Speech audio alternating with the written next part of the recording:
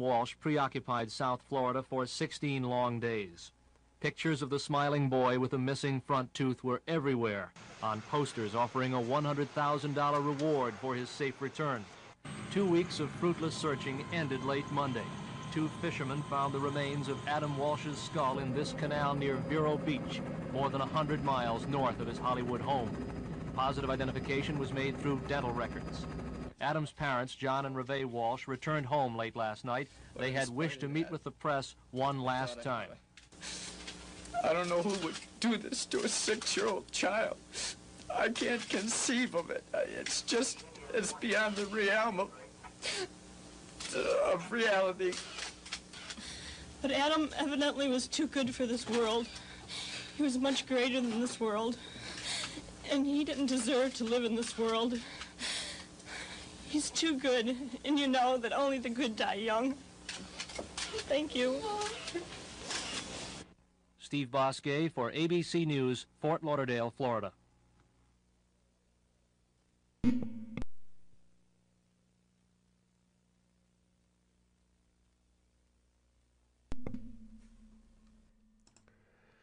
Good evening and welcome to Reexamined with Meghan Walsh. I am Meghan's co-host, Gino. That is Meghan Walsh right next to me on the screen there, folks. Meghan, what'd you think about that opening? Well, I love our intro, but I mean, my eyes are kind of popping out of my head, to be honest, about the intro, or the clip we just showed. Sorry I look so white, guys, tonight. It's been a day. I'm matching the background Just tonight. the lighting. I've been running around ragged all day. Literally just ran in 5 seconds ago. So thank you everyone for joining tonight. Sorry we're getting started a little later. But yeah, again, the clip, I'm going to start out with I honor my mother and father, but we have to be really questioning a lot of things these days that we don't want to. And, I mean, Gino, as an outsider, you know that I always want a third, party, perspective. And, how did you feel about that? I'm being evasive. Sorry. It felt very contrived to me. I've watched that clip several times, and I'm trying to be as objective as possible when I watch all these things. Any true crime thing, I always try to do that. And when I look at this and I look at all the footage of your mom and dad back in the first week to 2 weeks of Adam's disappearance, I don't know. It just does not seem authentic to me. And I'm not trying to, persuade anybody to believe something. That's just my own personal opinion. But I got to say, your mom, she says that strange comment, like the world wasn't good enough for him and only the good die young. I mean, I don't know. I'm kind of speechless on that one. Like, I could never bring myself to say something like that. But again, sometimes when people are in, that state of sadness and grief and all that stuff, they do say weird things. So I'm not going to hold it against her and say, she's evil or something like that. It's a weird statement for me.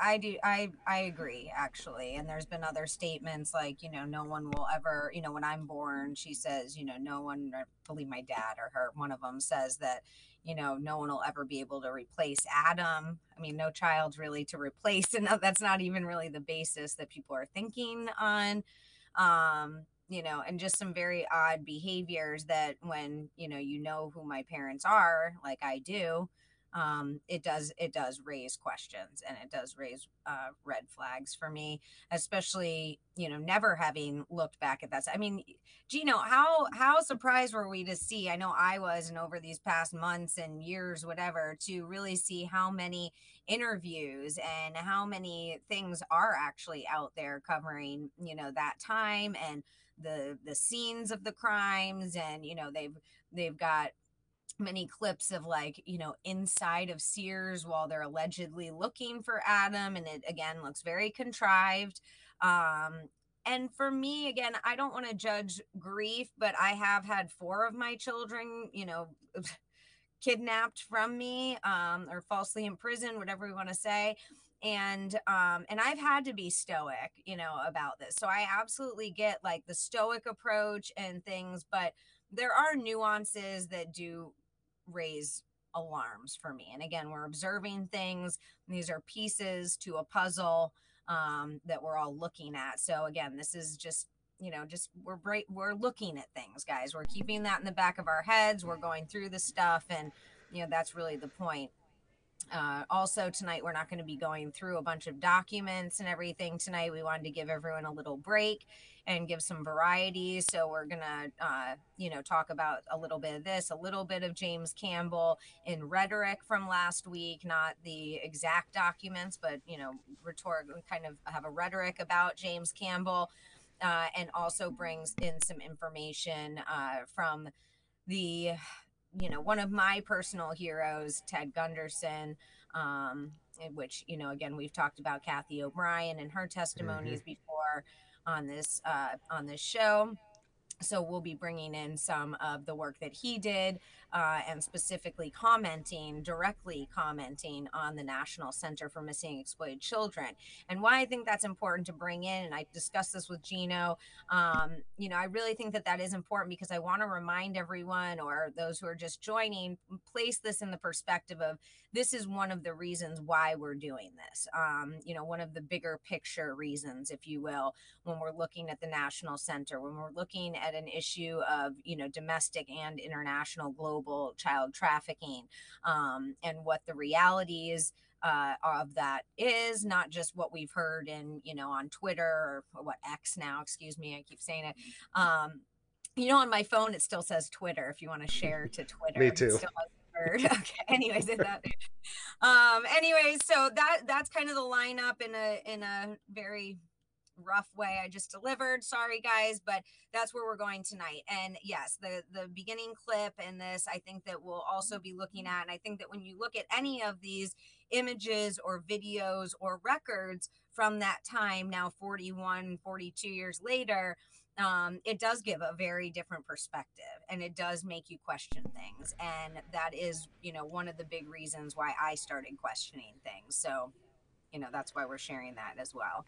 Well, I think that opening clip is a good segue to show this picture before we get started in some of this other stuff. And I saw this today, and I thought I saw every picture available, but I never saw this one. And I thought, how peculiar is this? And this is, again, my own observation. You've got this like photo op of John Walsh in the early days of Adam's disappearance. I believe this was in the first month of his disappearance. And somehow another photographer captures this picture from behind the camera to kind of give it look like this action shot, and almost like they're preparing him. Is he made for TV? Is John Walsh made for TV? This guy looks like a star, like a star is born on this day or something out of this like traumatic event. And he looks so stoic, like you said, like he's just kind of standing there like ready to take on the world.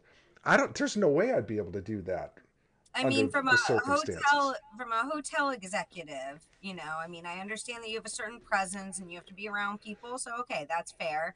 But to really have this like hand on the hip, this presence here is very media, like out the gate. I guess that's the way I put it. I'm not as great at, verbalizing or articulating things. I'm a little rough on it. But, for me, this really, is, and a lot of it is very media-esque and very, poised, if you will. Well, and even my mother, days after I appears, and she's trench coat on a car with that's another great point. But I mean, even like the button down shirt, he's got it kind of open with the chest showing, and just like, he's a young guy, he's a good looking guy, right? I mean, it's like made for TV, like they're just like eating it up, and you're like, okay, well I always try to put myself in the position of another person in this circumstance, and I just can't imagine standing in front of a camera like that. I want to be hiding. I want to be in private with my family and discussing what's the next step. How do we get our son back? This is before he knew. I look back. I'm sorry, I didn't mean to cut you off. No, you're fine. I look back even at, like, say, the interviews that I did over the 2 years, right, of my children, these past 2 years, while I'm literally being terrorized, my children are being taken. And, like, yeah, I was poised, or like I was stoic, but like I wasn't poised in a lot of that. I mean, for as much as I could be, and by my nature, yes, but like, no, like that wasn't very put together and poised, and to this same feeling, I guess, is what I mean to say. And that's comparing myself to having lost children, is why I make that comparison. Yeah, and you see us seeing things like, again, they're on Good Morning America, like a day or so, days after, within 2 weeks of Adam, disappearing, when we know today, I mean, how hard is it to get on mainstream media? All that kind of stuff plays in. But also what we should bring for next, show, or in the future shows, is where I will bring in the notion that we do know, through records, that, about his boss, John Monahan, which would be like a mentor to him, would be like a father figure to him, and became that to my father. And we have him involved in other cases prior to Adam, and even after, where he comes in and he's essentially like a cleanup guy. He comes in, he takes over, he puts his hands on his hips. It's John Monahan. And this, I think, is a big theme that people are really missing. Like, my father's father was military. Like, his whole family was military. His father was a bomber pilot, and like an awarded, soldier, and all of this, for landing one of the bomber planes when it had gotten bombed, saving the crew. So he was very militant. They were raised strict Roman Catholic. My dad was actually an altar boy, when Mass was still in Latin in upstate New York. So that makes me wonder if I think too long about it. But we have this background of my father, where then he's, sorry, I lost my train of thought. You're moving around. I was like, wait a second. My phone. I was like, My wait, phone. I'm talking, but I can't remember where I'm going with this. My phone popped out of the holder. Oh no, that's so funny. I thought it broke. Yeah. Yeah, but he's, Sorry. and my point here is that my father was raised by this very militant father. He loved his father, but he was very much opposite of my father, and very much opposite of who he portrays himself to be now. I have posted little Polaroid pictures and stuff of my parents at Woodstock, and like literally sleeping under cars, and taking pictures of the hearses that were there, and people passed out, and everything.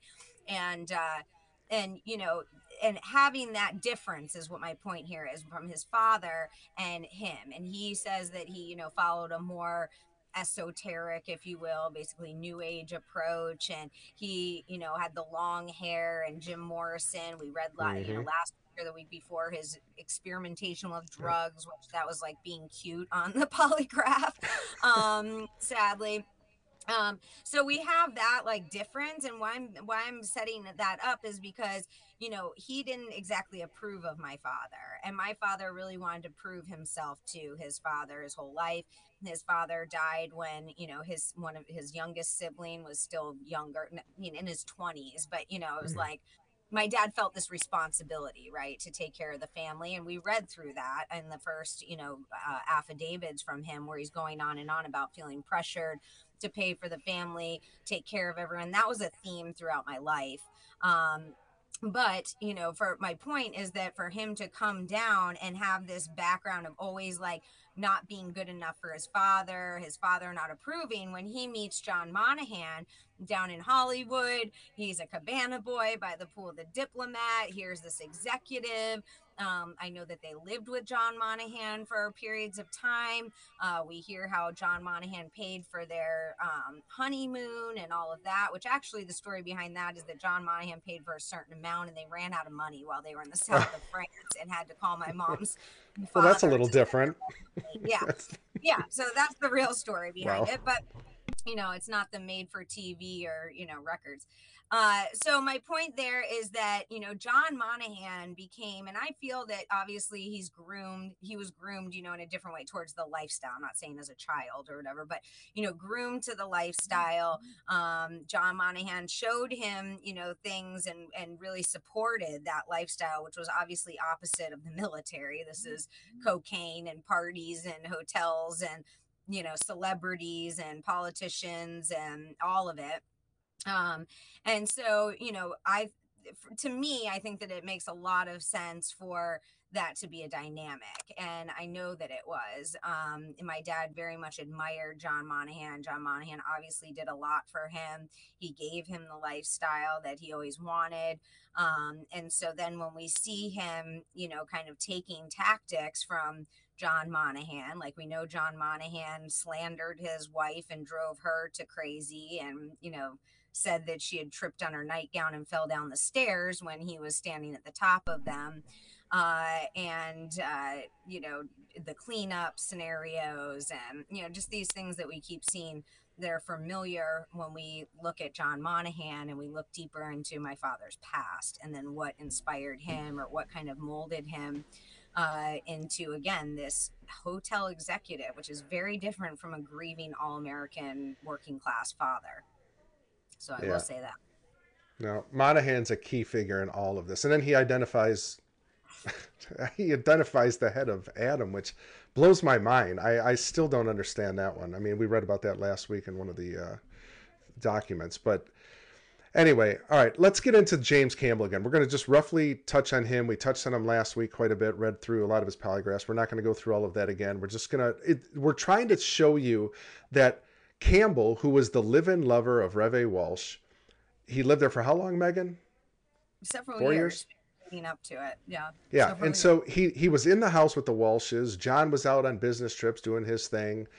Reve's at home. And he's essentially sleeping with her. They're doing drugs or smoking marijuana, some cocaine. And it's important. What we're trying to do here is not slander the character of them. We're just telling you this was the lifestyle. This is what they were living. This is reality of it. And Adam's grown up in a house where cocaine's being used and marijuana's being smoked on a regular basis. And his mom is sleeping with a younger lover. Like, I mean, this is just the facts. Who's doing the housework and taking care of the child like it's his, or in a cohabitation village raise a child scenario. I don't even know what to call it at this point. Mm-hmm. But yeah, you're absolutely right. We're not here slandering anyone. It's that, and then especially when we see it 40 years later or whatever, when in allegations and my parents going around slandering, saying that, all these things about me that's actually them, when we have that proof. These are not, I kept reading the allegations against me or hearing what my parents were saying, and I'm like, I can't wait to find out who wrote this for them, who made all of this up, because this is literally them. This is not me. This is my mother. This is my parents' lifestyle. So true. And, and now, we look at pictures of Adam from different angles other than the baseball bat. We've heard from people who were living in the neighborhood at that time and knew him as a boy in the neighborhood. We've heard from people who were kids at the time whose mothers were friends with my mother, and they were in the house before and after Adam was taken. And congruently, and including their own testimony from the security guard that day, which we have in documents, saying that the child she saw and had leave the store, that's not saying Adam, she couldn't even, no one that day that was shown Adam's picture either could indefinitely say that that was the boy that they saw being kidnapped. Not one of them. And she even states how the boy that she had leave the store with, I forget the quote exactly, but something like appeared to be in a bad way. Basically, like there was something wrong with him. He wasn't taken care of. He was disheveled, that kind of a thing. And, I mean, I was raised by nannies my whole life. My brothers were, my mom tried, I guess I can say that, to be nice. But she was never, it was trying. You could tell it was a forced when it would happen. And again, grief and loss and everything, we're not commenting on that. But I mean, when my brothers and I grow up to have to start begging my parents to get divorced and saying to each other, why did they even have kids after Adam? That's a certain place. That's a certain, kind of thing there. So something just occurred to me, Meghan, and I might be wrong on this, but in your mom's polygraph, I don't recall the detectives ever asking her if her drug use came into play while she was shopping. Am I correct on that? Right. That she was never asked that. I think from when we did the first show or last show, when we went through, we saw the minimal, I mean, just comical questions that they were asked and then cleared. And yeah, no, none of that was brought up. It wasn't, it's not brought up in the mainstream thing. And that's what I was saying. Like, when I become an advocate and I start looking into these issues and then I start looking into all the other stuff, it's like, was Adam a CPS case? Like back, like legitimately back then, was he being, from what we hear, as I say, from the people that have come forward, many say, oh, they didn't give a crap about that boy until he disappeared. Or, we would go over there and there were people always in and out of the house, and that kind of a thing, on and on. But, that's what the reality of it is. And that's also why they dropped the Sears case, why my dad paid for James's attorney. Ironically, he also, we believe, paid for the attorney to participate to take my daughter with her biological father. So he's got a theme. These are patterns as well. So, Yeah, the Walsh household seemed to have a turnstile instead of a front door. It seemed like quite a few people were coming and going in that home, and it was a lot of drug use. Even for me growing up, I used to say it's like, and my friends would joke that it's like we live at a hotel. I mean, I was so disturbed that I couldn't just wake up and feel safe or walk out, on my balcony without worrying about a workman or, somebody. And here's John Walsh, when you're growing up, you're like, here's John Walsh, all about the safety, the cameras, the beeps and clicks and da-da-da. And like, why don't we actually do any of that in real life then? Like, why are we the ones who have the keys left in the car and, no alarm system, I mean, I hope he's gotten better, but, growing up, those were the kind of things that were like, what are we doing here? Is this like a public persona versus like what we're doing in the house, here? Yeah. And that seems to be true about when Adam was around. And that's what I was starting to say about the Sears case. When they ended up dropping that because of the fact that James Campbell came forward, disclosed my mother's drug use and my father's, the environment within the household and all of that. And that was really the only time that really came forward or was like paid attention to, right? We see it in his affidavits before for the police records.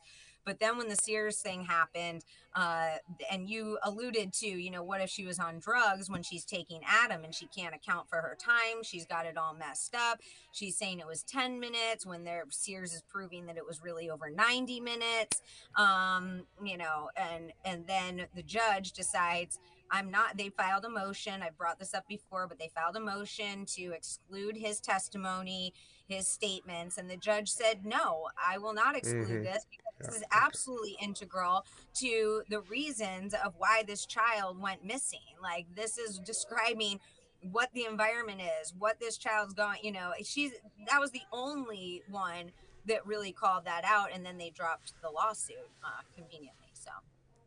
Right. And I mean, why wouldn't you include that? That's all pertinent. Of course you'd include that.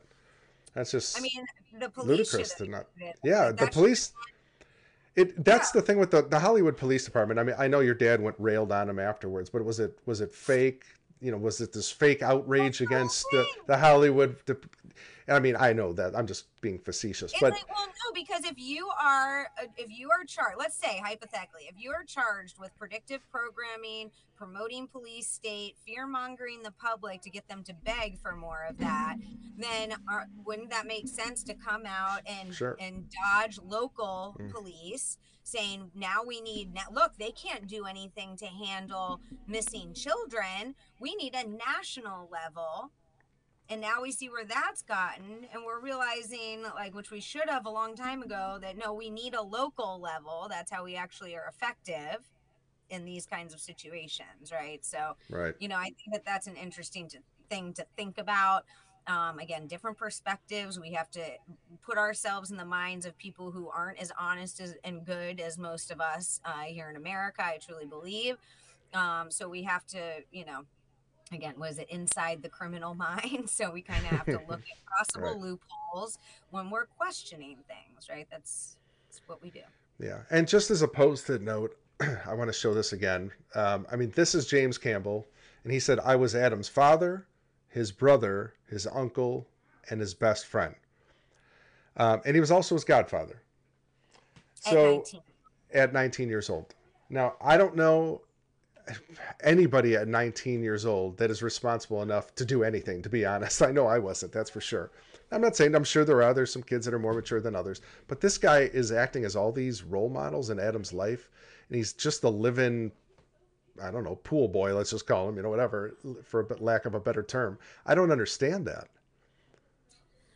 Yeah, I mean, I don't think it's very understandable I mean, obviously it is what it is, right? We know these are the facts now, but I think that's what we're trying to kind of, vet out, if you will, is how did this happen? What was really going on? Why, I mean, all these different questions I could go on, but, why, like you went over, why is a 19-year-old involved? Why is my dad meeting him at 12 and 13?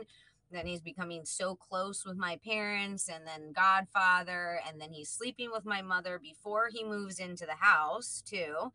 And then he continues and then right before Adam disappears, there's this, we went through the affidavits, there's all this banter and emphasis on, oh, it was a mutual decision for me to move out. No, actually it was John, and Reve said it was him, and no, Reve, it was her idea, and we have him like moving out weeks before this happens. So there's questions there, like, would that make him more of a suspect because Adam was what kept my parents together? That's a big thing. That is, he also even, I think, mentions in what we read last week Yeah. that Adam was the big part of like why they were together.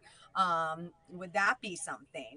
Would my mom, be wanting to get rid of Adam so she can go be with her younger lover? I mean, I'm just throwing out possibilities here, but we need to be asking those than just like, oh, these serial killers all came into a random Sears department store and took this boy off the side of the wall, and all this kind of stuff. I'm not okay with that. Like, that No, doesn't me satisfy neither. me.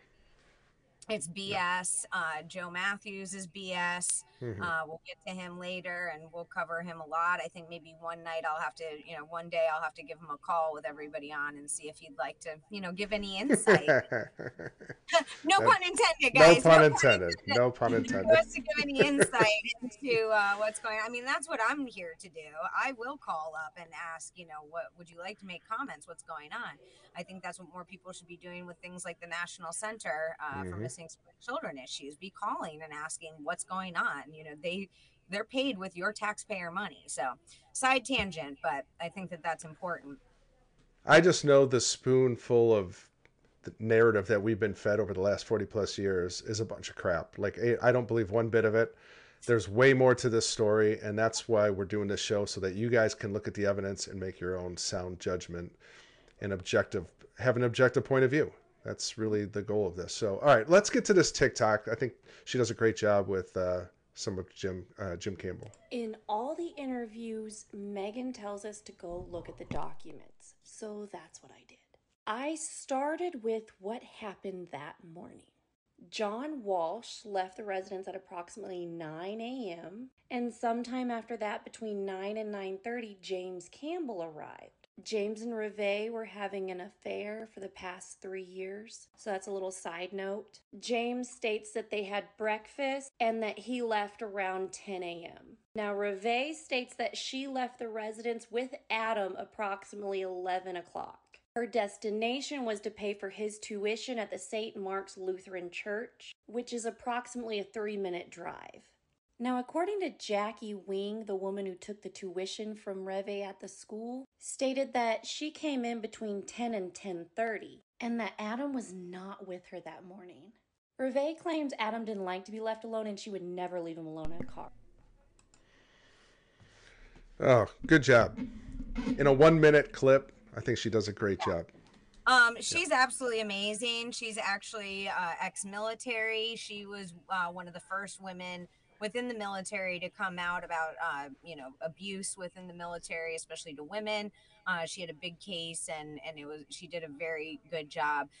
She did a wonderful job. There were more. We'll have to. I think I have some of them saved actually, but we had to save them and pull it because her account on TikTok was taken down right after she released those. So yeah, and here she points out a couple things that I want to bring up. First being, obviously this woman, the secretary, is stating that when my mother came in to pay tuition, that Adam was not with her. And then my mother says at the time in 1983, as a response to that, she says, oh, I left him in the car and I just ran in to pay. while she's simultaneously saying that I would never leave Adam. He always has to be with people. We see this throughout, right? This theme of Adam needing people, wanting to be, close and, very timid boy and all of that. Also, a lot of similarities to fetal alcohol syndrome or some sort of spectrum needs or, behaviors, if you will, just putting that out there.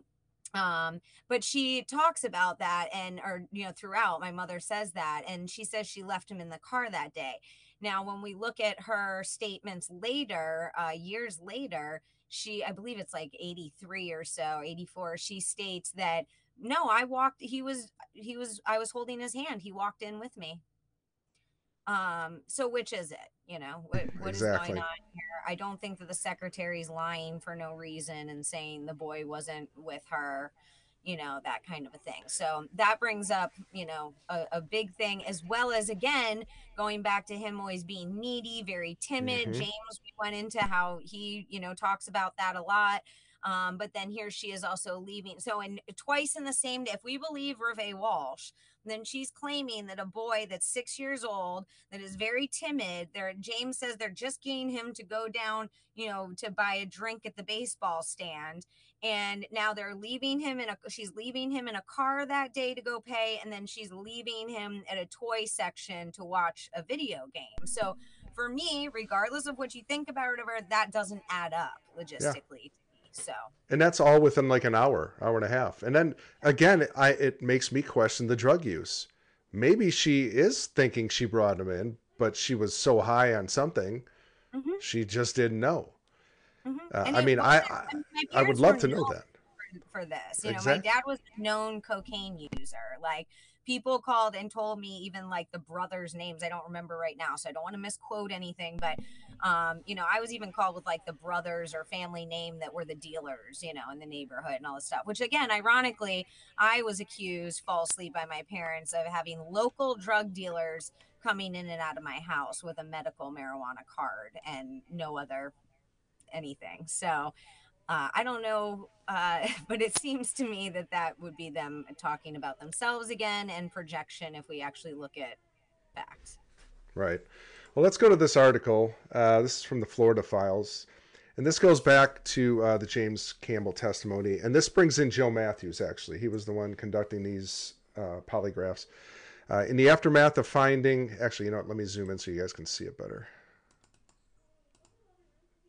Sorry, guys, I'm drinking coffee off to the side because I'm so tired. I'm like, let me get some coffee. Okay. In the aftermath of finding Adam's severed head in a canal near Florida's Turnpike 2 weeks after his disappearance on July 27th, 1981, police questioned suspects, even going back to some of the initial people they've already interviewed.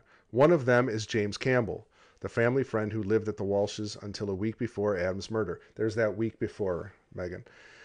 He is being eyed by the lead detective on the case, Jack Hoffman. On his polygraph test on August 7th, Campbell admits to having a 4-year affair with Reve Walsh. So there's infidelity.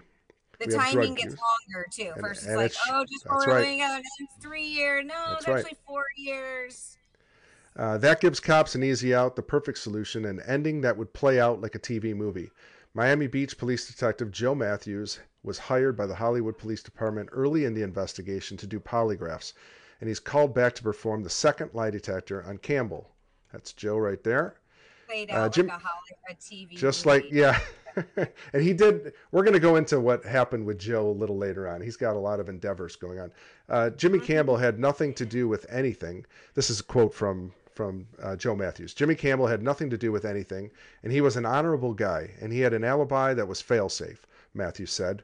He rented these windsurfers, and they did a commercial, and they had him in a commercial going back and forth the day Adam Walsh went missing.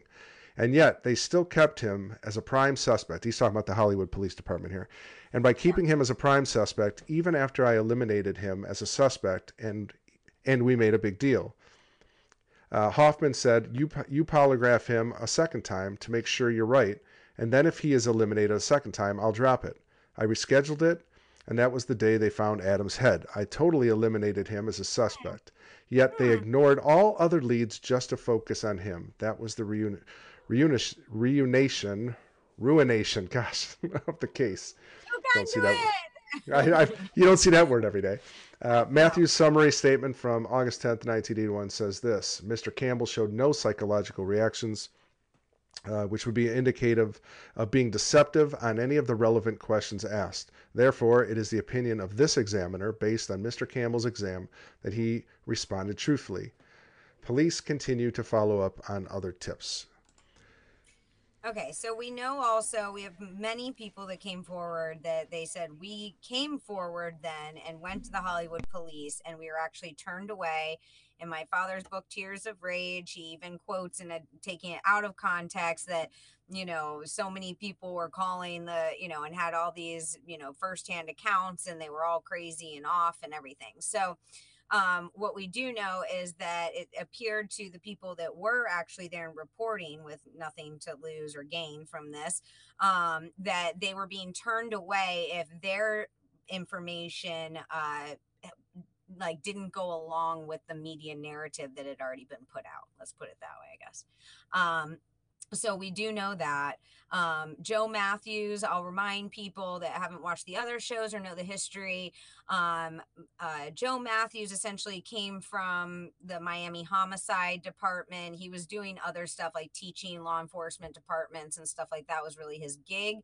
But he was associated with the Miami Homicide Department. So they brought him to the Miami Homicide Department. So they brought him into Hollywood to do these polygraphs. Now, he was already working and specializing in things like nonverbal interrogation techniques, which then also includes like hypnosis that we see later. He's having ordered and having my mom and James Campbell and the security guard hypnotized with others, and then they changed their take of the day.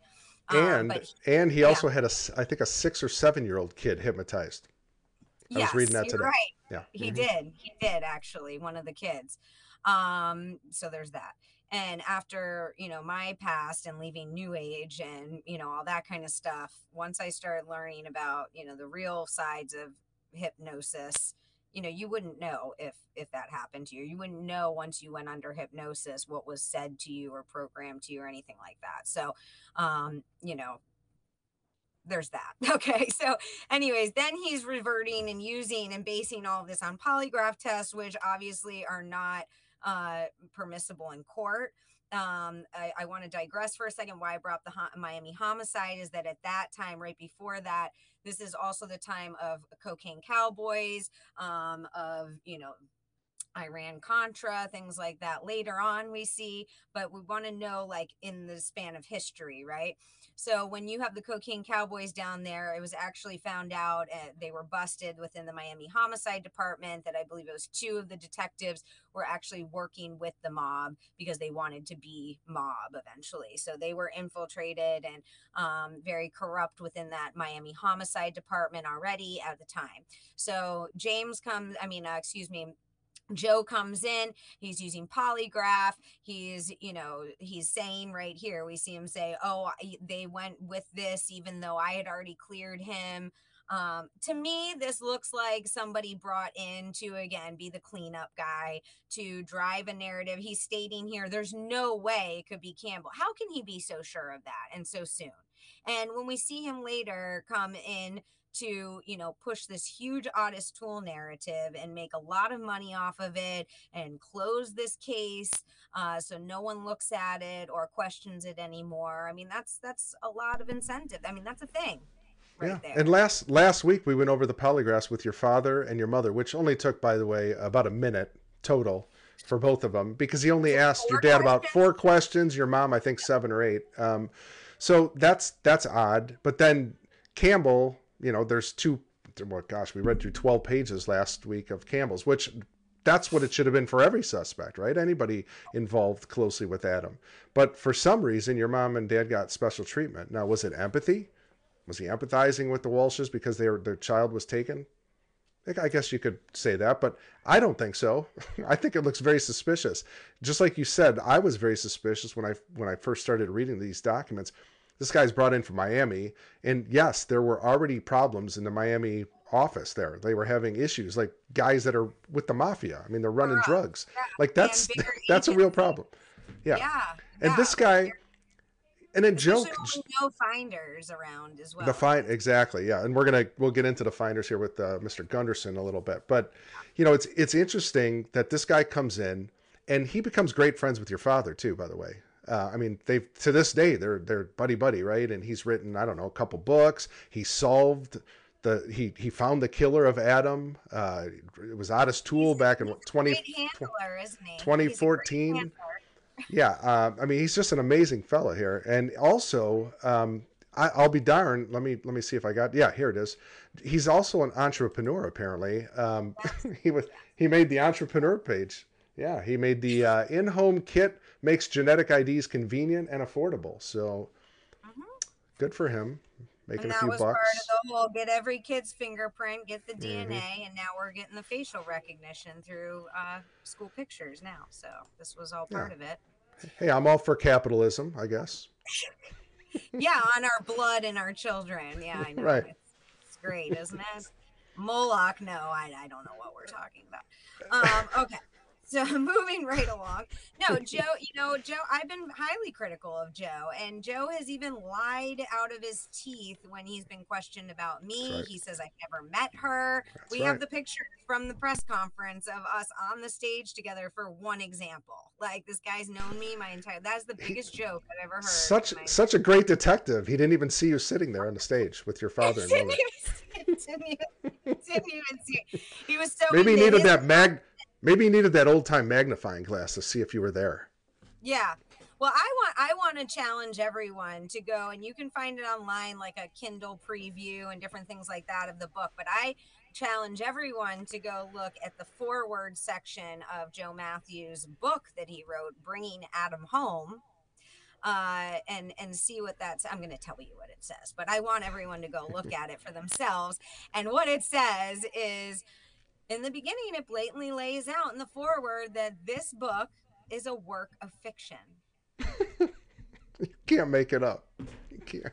Literally cannot make it up. I mean, make it make sense. I think that's the point, for people that are like, what is going on here, really? The whole point is that that is the question. Like, what is going on here? We're trying to make sense of this that is not sensical, especially towards what if we're correlating what we've been told, we're trying to go with that narrative. We really want to believe that. It's very hard, actually, to do so. I personally think that's my opinion. I remember when you sent that over, we were like, I think we were just texting or something, and I was like, are you kidding me? Like, this cannot be real. Sure enough, I looked it up and it was. It's right there.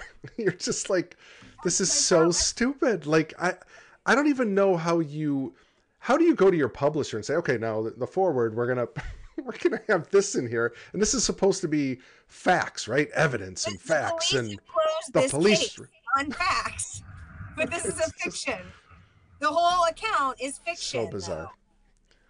And then he says that the only physical copy of, the record, his findings and all of his work to come to this, right? You'd think that this would be this guy's life work, right? You'd keep, definitely make sure you had all of that and everything you did. And then he says that, I erased everything on my computer because I thought that Willis Morgan, who's the gentleman that has provided us with justiceforadam.com and way more, he said, I was afraid that Willis Morgan was going to break into my home and take my computer. So I erased it all off of my computer. And, the only physical copy that I had of all this work that I did, I gave to my ghostwriter, my co-author, Lance Staniford, I think is his name. Staniford is his last name. I think it's Larry, something like that. And he took it to Cuba with him and he lost it. And so we don't know. It's in Cuba somewhere. NASA lost the footage from the moon landing too, so it's possible. Maybe they're in Cuba together. Maybe the video, somebody's got the video and the records of proof of Otis Toole killing Adam. Oh, we live in clown world. It's just so stupid. Oh gosh. Okay, so did you want to? We can either go right into the Gunderson stuff, or do you want to read a little bit of the beginning of James' testimony, or his polygraph? We did read through it last week, but if you want to kind of just cover a little bit, just to give the folks at home that maybe didn't see this last time a feeling of who Reve Walsh is and James Campbell and their relationship. Would you like to do that? Yeah, I think while we're still on it, we should do that for a second, and then we'll get to Ted. Sure. The So we'll read amazing Ted's amazing. He's always been a hero of mine. And I always call him Gunderson. So I know earlier you said Ted, and I'm like, Ted, who's Ted? I'm like, oh, Gunderson. Yeah, that's right. I was like, Gunderson, the 2 videos that you that I posted. Yeah, I always called him Gun. So like, I just forgot about it. I love that guy. He's such an amazing. And Nancy Schaefer, we have to really always pay homage to them. Those Yep. are my 2 Kathy O'Brien. heroes. Yep. Kathy, I mean, is incredible, but Nancy Schaefer and Ted Gunderson are truly Amazing. Absolutely. to admire and to look into if you're not aware of who they are, and to really emulate who they were. Whistleblowers, and they risked their life and gave their life because of what they were doing. That's how you know it's genuine. And articulate and genuine. Yeah, brilliant. I mean, Nancy Schaefer, we have a senator. We've got Ted Gunderson. Right. I mean, how could you get more inside information, you know? And this guy, like we talked about last week, Gino, you know, this guy had nothing to gain and everything to lose.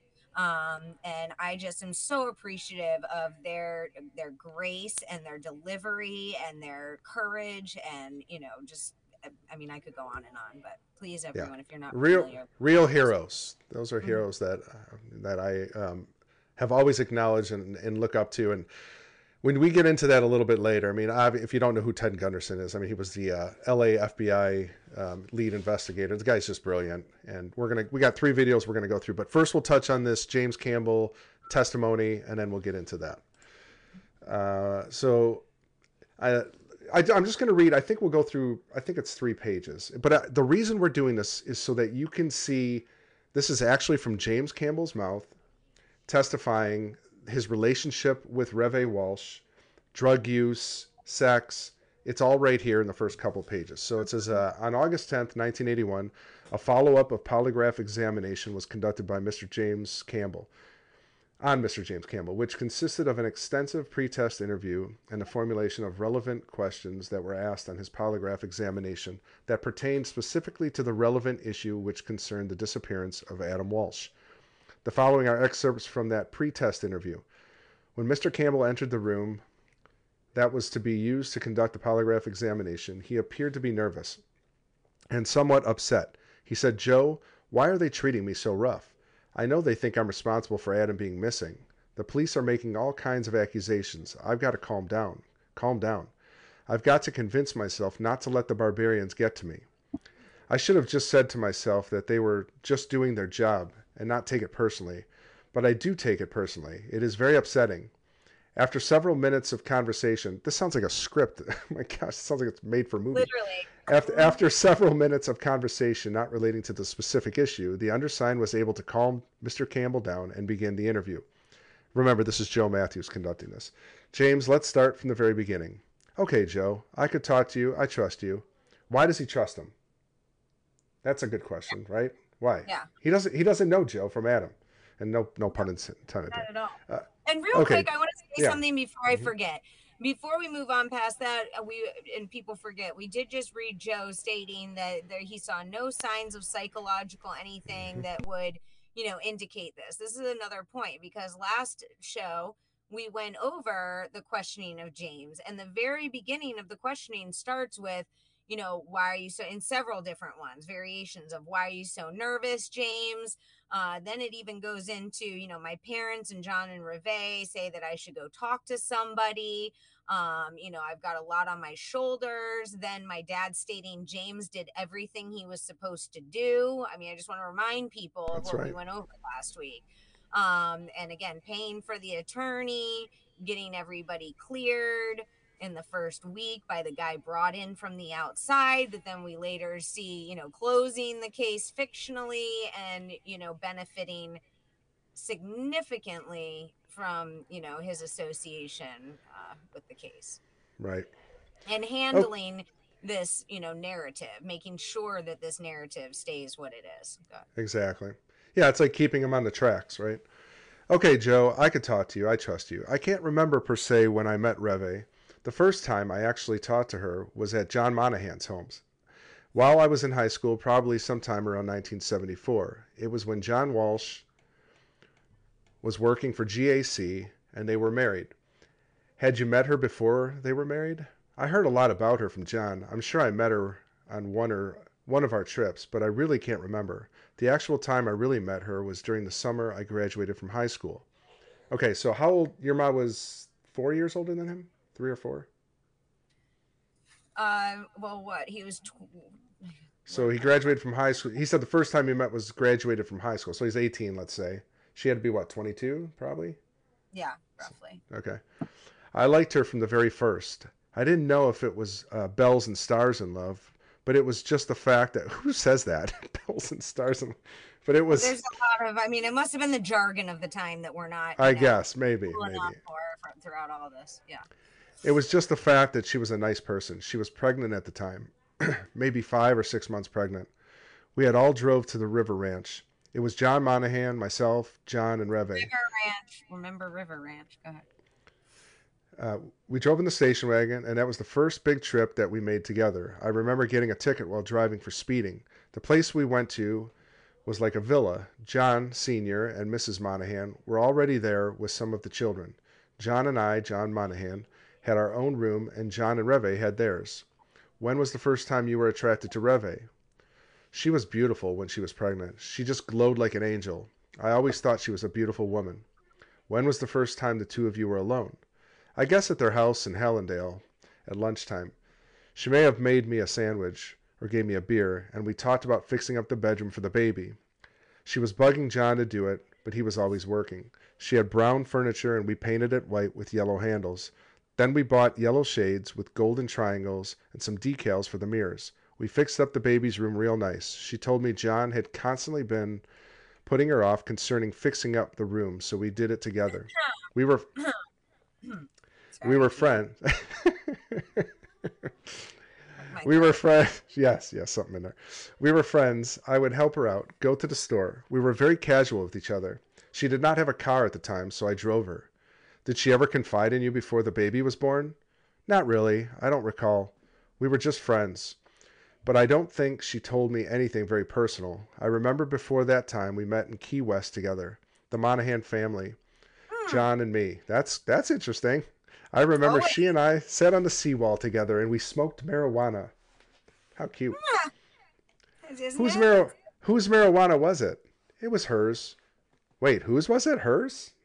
Okay. My mother used to tell me that if weed was legal, she would buy it with her, like lettuce, with her weekly groceries. That's a quote. We only had a few joints. I remember we were smoking the last one, and I dropped it in the water. We were passing it back and forth.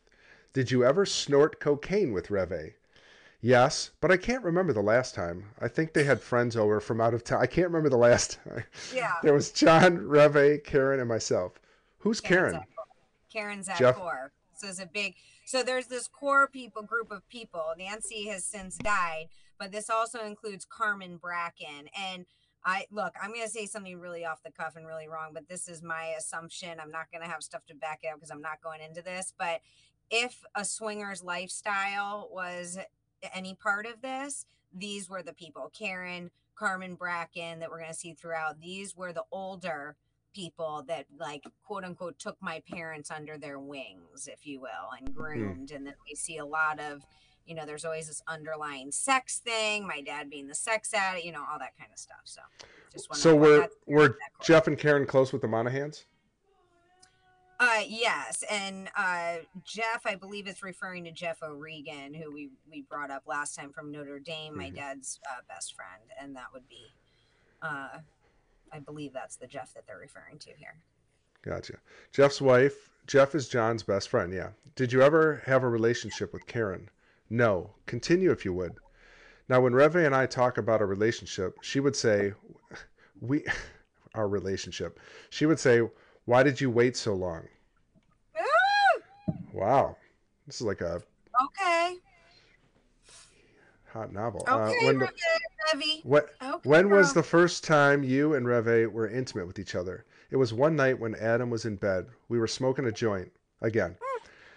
Then we drank some tea and watched TV. I was rubbing her back, nothing sexual, just her neck and shoulders. But after doing it a while, and because of the fact that we were alone and had just finished smoking a joint, my hands roamed and she turned all at the same time. It was just a mutual thing, nothing planned. It just happened, and we kissed. Where was John at the time? He was out of town on business. What happened then? One thing led to another, and we slept together. Actually, we didn't sleep together. We had sex. Then I slept on the couch. Then I slept on the couch. Oh, man. The next morning, she was very uneasy. She told me... Are we making a movie after this? Like, oh, my gosh. She told me we should never let it happen again. You have to understand the relationship we had. I would spend the nights there when John was out of town. Not for the sex part of it, but because I would watch out for her and Adam and do errands around the house. Then Reve and I became intimate. We knew we shouldn't do it, but it was very natural, nothing cheap about it. It was beautiful when it happened. We knew we were in love, but didn't know what we were going to do about it. For Adam's sake, she would stay with John. We discussed little things, like someday having a little car, a little house together when Adam got older. She wouldn't do anything until Adam reached a certain age. We talked about 2 years, maybe that's how long it would take to finish college. Nothing happened after Adam was born. She and John drifted apart. Something happened. Yeah. Something happened. You said nothing. Sorry. Go ahead. Oh, something. Yeah, sorry. Yeah. Something. Something did happen, yeah. I never pried, but there wasn't that closeness. Reve felt it was coming from John, not her. She felt he was the cause of them not being close. Once when Reve and I were driving together, I made mention to her that one of my old girlfriends lived there and pointed to a house when we drove by. The next day, she said to me that she didn't want me fooling around with another girl. I told her I wasn't, and I wasn't going to. Do you have any other relationships with other girls, or have you had sex with any other girls since the first time you made love to Reve? I went out a couple of times, but there was never a relationship. I was faithful. No other girls, no other relationships, just her, just Reve, because I loved her. Did Reve see any other man while the two of you were together? No, she wasn't into the nightstands. She is too much of a mother, too serious. At the one time we were the most serious, I didn't have my shit together. It was a time when we felt it difficult to be apart from each other. We enjoyed each other's company. This was during the middle of our relationship. If I had everything together at that time when we would have had been together now. I didn't do my part. I just want to interrupt real quick. Yeah, go ahead. I want to interrupt real quick because it says, that she wasn't in a one-night stand. She's too much of a mother, too serious, all this stuff. No, it was that she wasn't going to leave my father for someone who didn't have his shit together. Basically. That's exactly what it is. That my mother does. She wants to be taken care of. She's never had a job. She's never worked. She always just has staff and abuses. And here she is. I just have to say that. Sorry. He threw in that part about she was too much of a mother. But was she too much of a mother so that she could just stay home and do what she wanted to do while he was out working? That's the question. Still, though? Yeah. Yeah. There was a time when we were super close. We didn't even argue. I guess because she was on a guilt trip, she started busting my balls for me not following up. We understood it. I had to make a move and do something. That was about 1 or 1.5 years ago. I tried to get the boats going, but because of the bad weather, they weren't successful. I wanted out of the house about a year ago. Reve was putting pressure on me lately. She told me that I had to have a life of my own and that our relationship was going nowhere. My goal at that time was to get an apartment of my own. I didn't want to go back to my parents. Whether or not Reve came with me wasn't important. I had to be on my own. I had to do it myself. I had to prove it to myself that I could do it. Reve told me we could have had a thing. We should have had a thing, and she was disappointed in me. She told me that. Yeah. How much do you love her now? I love her a lot. Okay, so I think that's probably the gist of. Well, maybe we can go a little bit further. I would have had to have it together. Let's go. Or forget it. Yeah. Yeah. How much do you love her now? I love her a lot. Did Reve tell you that she and John wanted to have another baby? No, not per se. John would say to Adam, "How would you like to have a baby sister?" Wait, Gino, that was a big thing. Sorry, because and he'll go into it. But in the other one, my mother is very adamant about. She asks James, "Did you tell them that I wanted to have another baby with John?" Which would be a great additive to an alibi. But I'll just put that out there. Go ahead. Yeah, no, that's a great point. Excellent point, actually. No, not per se. John would say to Adam, "How would you like to have a baby sister?" At one time, I didn't think it was possible, but after the past year, it was very feasible. There is a big difference between John and I. I'm stagnant and John is just now taking off in the business. I would have had to have it all together or forget it. Adam came first for the both of us. I guess I kind of knew she wanted to have a baby. After I took the first polygraph, when I got home, we all discussed it. Reve and I talked about the test. When I got home, she asked me where I was for 7 hours. She asked me what it was all about, and I told her. It was at that time she said to me, "Didn't you tell him that John and I were talking about having another baby?" I told her, "No, I never told him that." When I got home that night, my sister was there with Reve, and they were awake waiting for me. Jeff was napping. They both asked me what happened. I told them that they asked me a lot of personal questions, and they told me to tell them exactly what was asked before I would answer any of the questions. I was waiting for my sister to leave. Reve and I walked my sister to the car, and then she left. After that, Reve asked me what questions were asked during the polygraph test. I told her they asked about our relationship.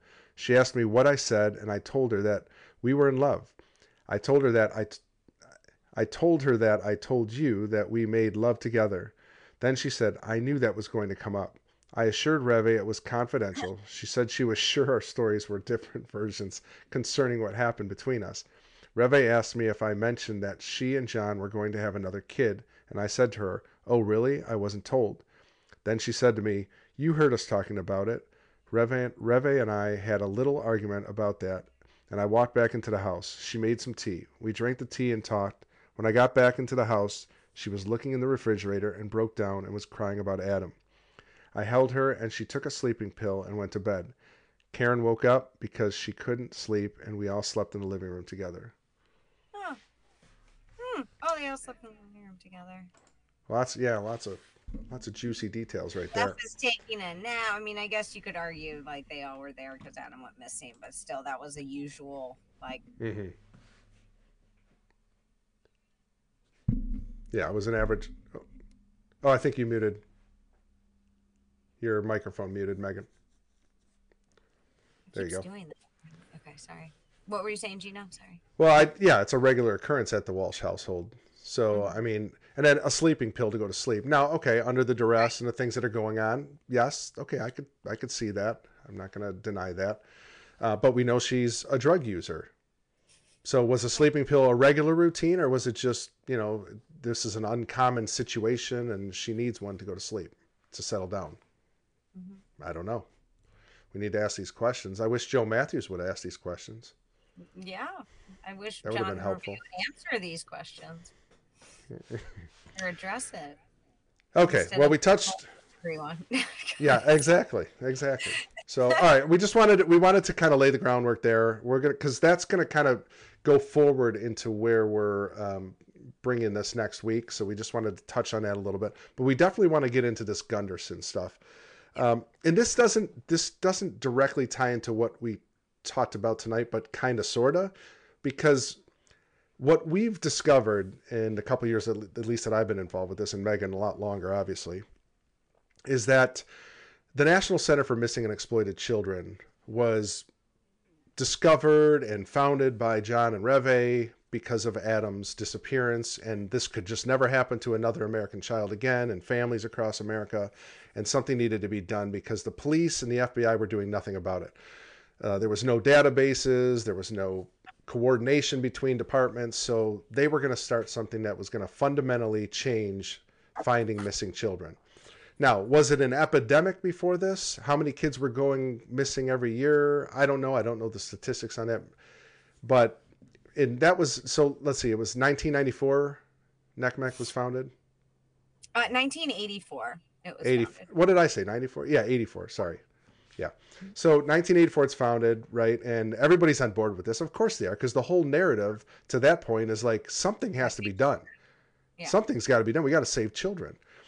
And I mean, on the outside looking in, of course you're going to agree with that. I mean, the American public's going to be like, yes, something needs to be done. Why wasn't anything done decades ago?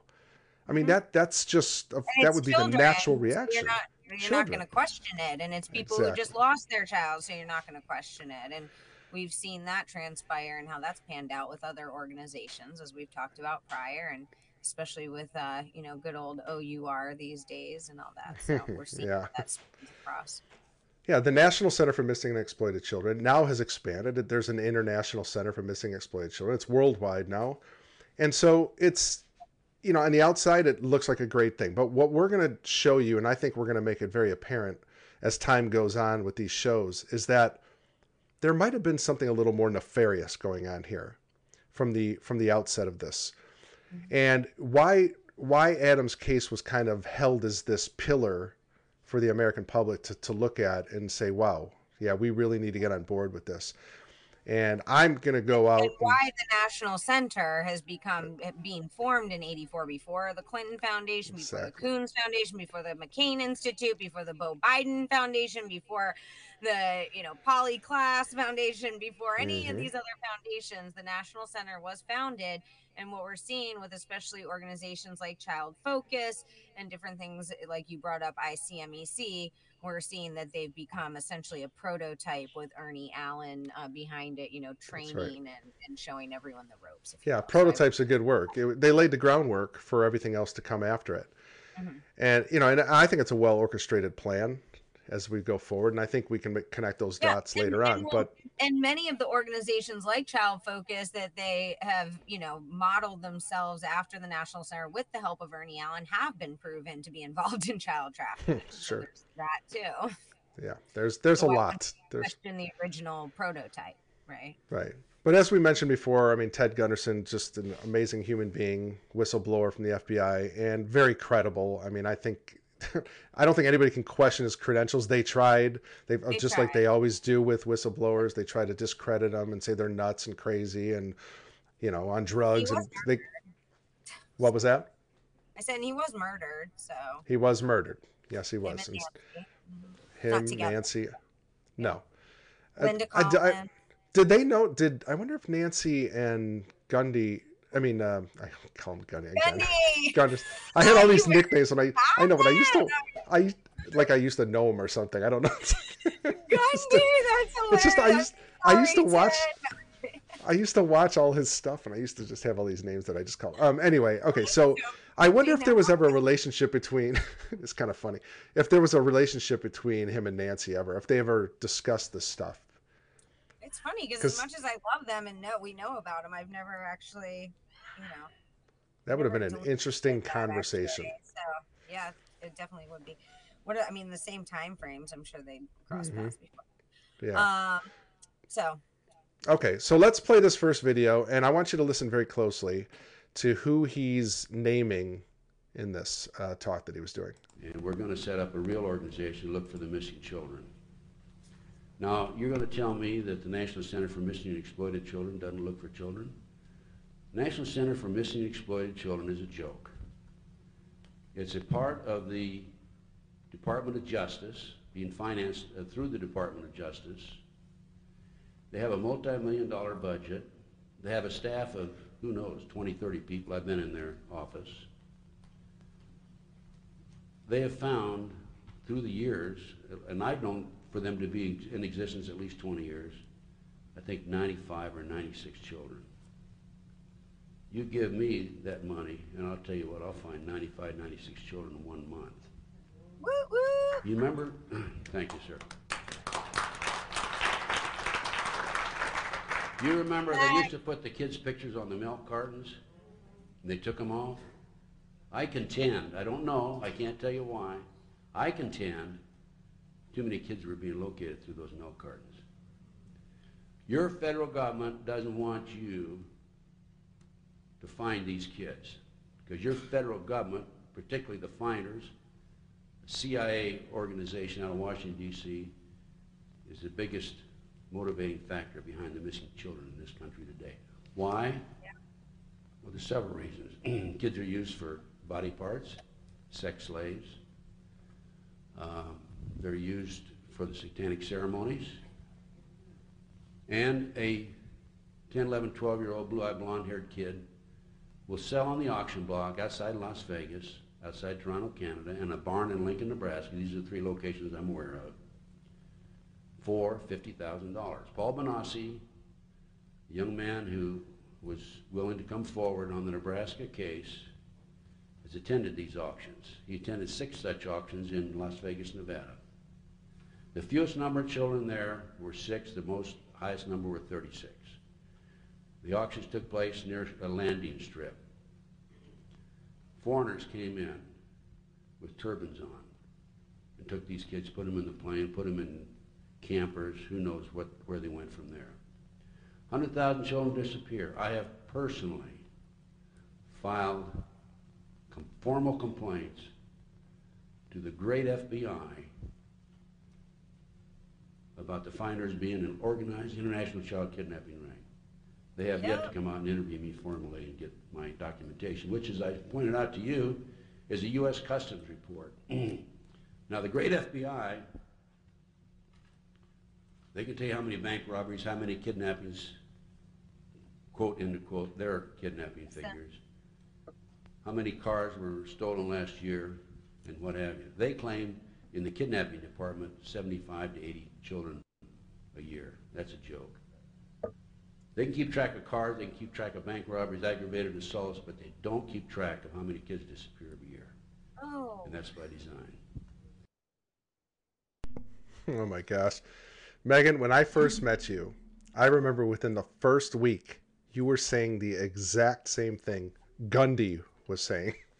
That's his new name. And I hadn't even seen that clip actually until yesterday or whenever you posted it. I was literally, you guys, freaking out because this whole time I've been saying this stuff and I love Gundy and I've seen endless speeches of his and, you know, I had never seen that clip. I was Me neither. Really and obviously we need to make a hat tip to our good friend Mike Pack, the Hollywood Reporter. Go follow him on Twitter. Mike's our good friend and he posted that a couple days ago and it's amazing. That was a great find. And when he posted it, I was like, oh man, there's more. I know there's more of him talking about this stuff. So I'm like, I got to go on YouTube and see if there's more stuff. And like, it was like the second video I pull up and he's talking about NCMEC again. I'm like, I'll be darned. I know. I couldn't it's believe amazing. it. I was like, did it take us this long to find a treasure? You know, like, what are we right doing? over the head. Yeah. But I mean, how many truth bombs did he have in that, 3.5 minute video there? It's just one after another. And I want to say he quoted 100,000 then. And I think we all are well aware in the trafficking world that we're at over 800,000 children a year. Well quoted, well known. The issue, since efforts have been made on a national level and employed, has risen 500 to 600%. The issue has risen. So this is obviously not effective by even the science and statistics, like the logistics from it. I also wanted to make a point here. I wanted to lay something out that he brought up is the whole missing kids, right? So we're going off of missing kids,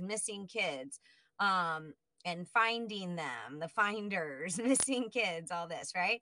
But if you think about it now, if you put yourself in that mind of their inside the criminal mind perspective, now, if I were to want a child or take a child or, do something with a child, sell a child, whatever, what would be one of the easiest ways to like get away with it, basically? And even in the respect of like, actually on top of it, getting like sympathy and like, I mean, if you're a psychopath that's, in this mindset of doing these kinds of things to kids, like, of course, that's going to be there too, right? So now you're getting the saviorism. If you report a child missing, like you could have done anything with that child, honestly, let's be real. And you report it missing. And then you're the victim, which we know about psychopaths and narcissists and the people that, sociopaths and everything. And then you actually get the sympathy and the victim card and the, all of it stemming from that. And what happens when children go missing? There's like, a local or national like outcry at first. Maybe there's even like a search team or, there's these efforts in the beginning, a poster gets made, whatever. And then after a while, it fades off. There's the next case or there's something else in front of it or taking precedent over it. And then how is that followed up? What happens if that child's never found? Nothing, like nothing really happens. And also, if you had a network and children were going missing, then what's the best thing that you can do if you find a child and you're into trafficking of any of these forms? Then that's perfect, isn't it? The child's already missing. You found them, which is not hard to do if you're local. and then you can do what you want. So I bring up those two different aspects because there's many different ways that people don't think about, saying, oh, my child's missing, and it's like the National Center for Missing and Exploited. Well, are they the ones exploiting and missing these children? Like, I can make a child go missing. Are we getting what my point is there? I know it's late and I've had a really long day, but no, but that's a great point, because a lot of times this stuff's right in our face, right? It's right under our nose. Well, it And is exploited. I mean, it's my been brother said, and I were the first exploited children by the center, essentially. right, right. Yeah, I mean, symbolism will be their downfalls, as we say. And there's a lot of things in plain sight that are just right there for us to see, and we just kind of gloss over them because we assume these organizations are doing good, or we used to. I would say in the last 5 to 6 years, most people have started, not most, but a lot of people have woke up and said, wait a minute, something's not right. And this is a perfect example, and you're so right on everything you said, Meghan. Like, if you were one of these sociopaths or one of these psychopaths, and you're like trying to think, and you're a pedo or something, and you're trying to get kids, what's a better way than saying you're saving kids? I mean, we're seeing that with OUR. You mentioned, Tim Ballard's organization a little while ago. Folks, or, oh my God, my child went missing, when we know that 95% of any actual sexual abuse, murder, all of that is exactly from a family member or someone close to the family. Exactly. Because that would reveal a lot about our society and a lot about how these things are happening. And in your own case, 4 of your own children were taken by your own father and mother. So that just proves the statistics right there on this show. It's familial trafficking. It's generational. It is. It's sick.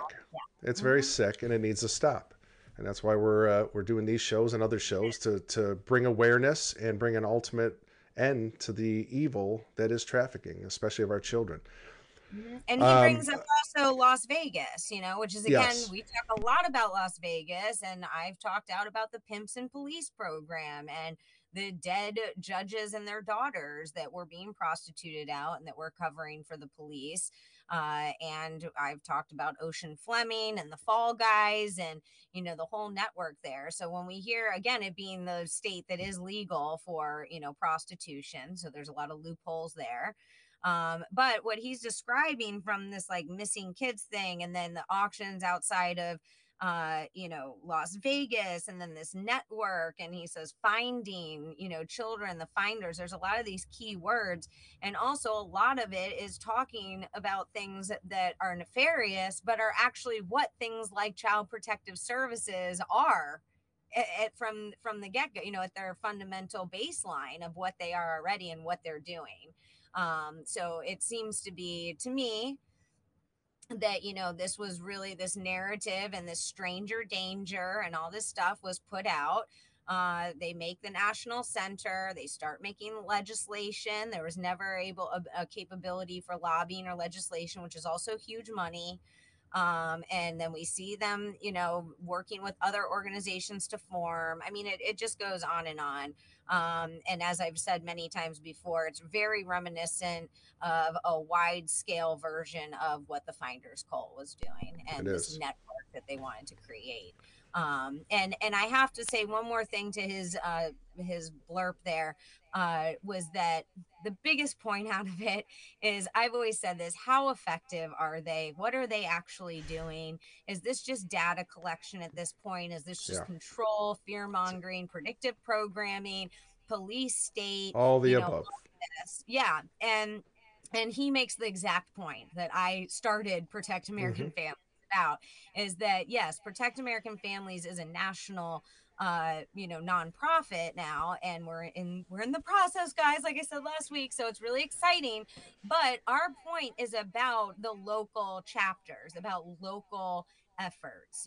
My Better Ways campaign is about local efforts that don't mind that want oversight, that want transparency, that want accountability, because they understand the serious and sacred nature of what we're dealing with here. So I just wanted to point that out. Also, to go back to the National Center for Missing and Exploited Children and the titles, and how it is out in our face. An example that I've been using lately is about that, Florida Human Trafficking Summit, that Moody and DeSantis and my Mm-hmm. father and the head of DCF, all involved in ignoring my case and taking my children, but all in one platform, out in plain sight, obviously conflict of interest, That's colluding right. together, scratching each other's backs while all this is going on with my children. Um, but we see that it was, I mean, big thing that bothered me is, why was it the Florida Human Trafficking Summit? Why wasn't it the Florida Anti-Human Trafficking Summit? Like, why is it the National Center for Missing and Exploited? Like, I get it, like, a little bit, I but know, I know, the but point I'm making too, you guys, do you have to know. question that. You have to question it. You have to. Yeah. We're at that point. Little nuances like that. It's, from the art world and Mm-hmm. from New Age background and Luciferian doctrine and everything. If you know about that, then It's it reverse does. psychology. I mean, you could. It's something as simple as that.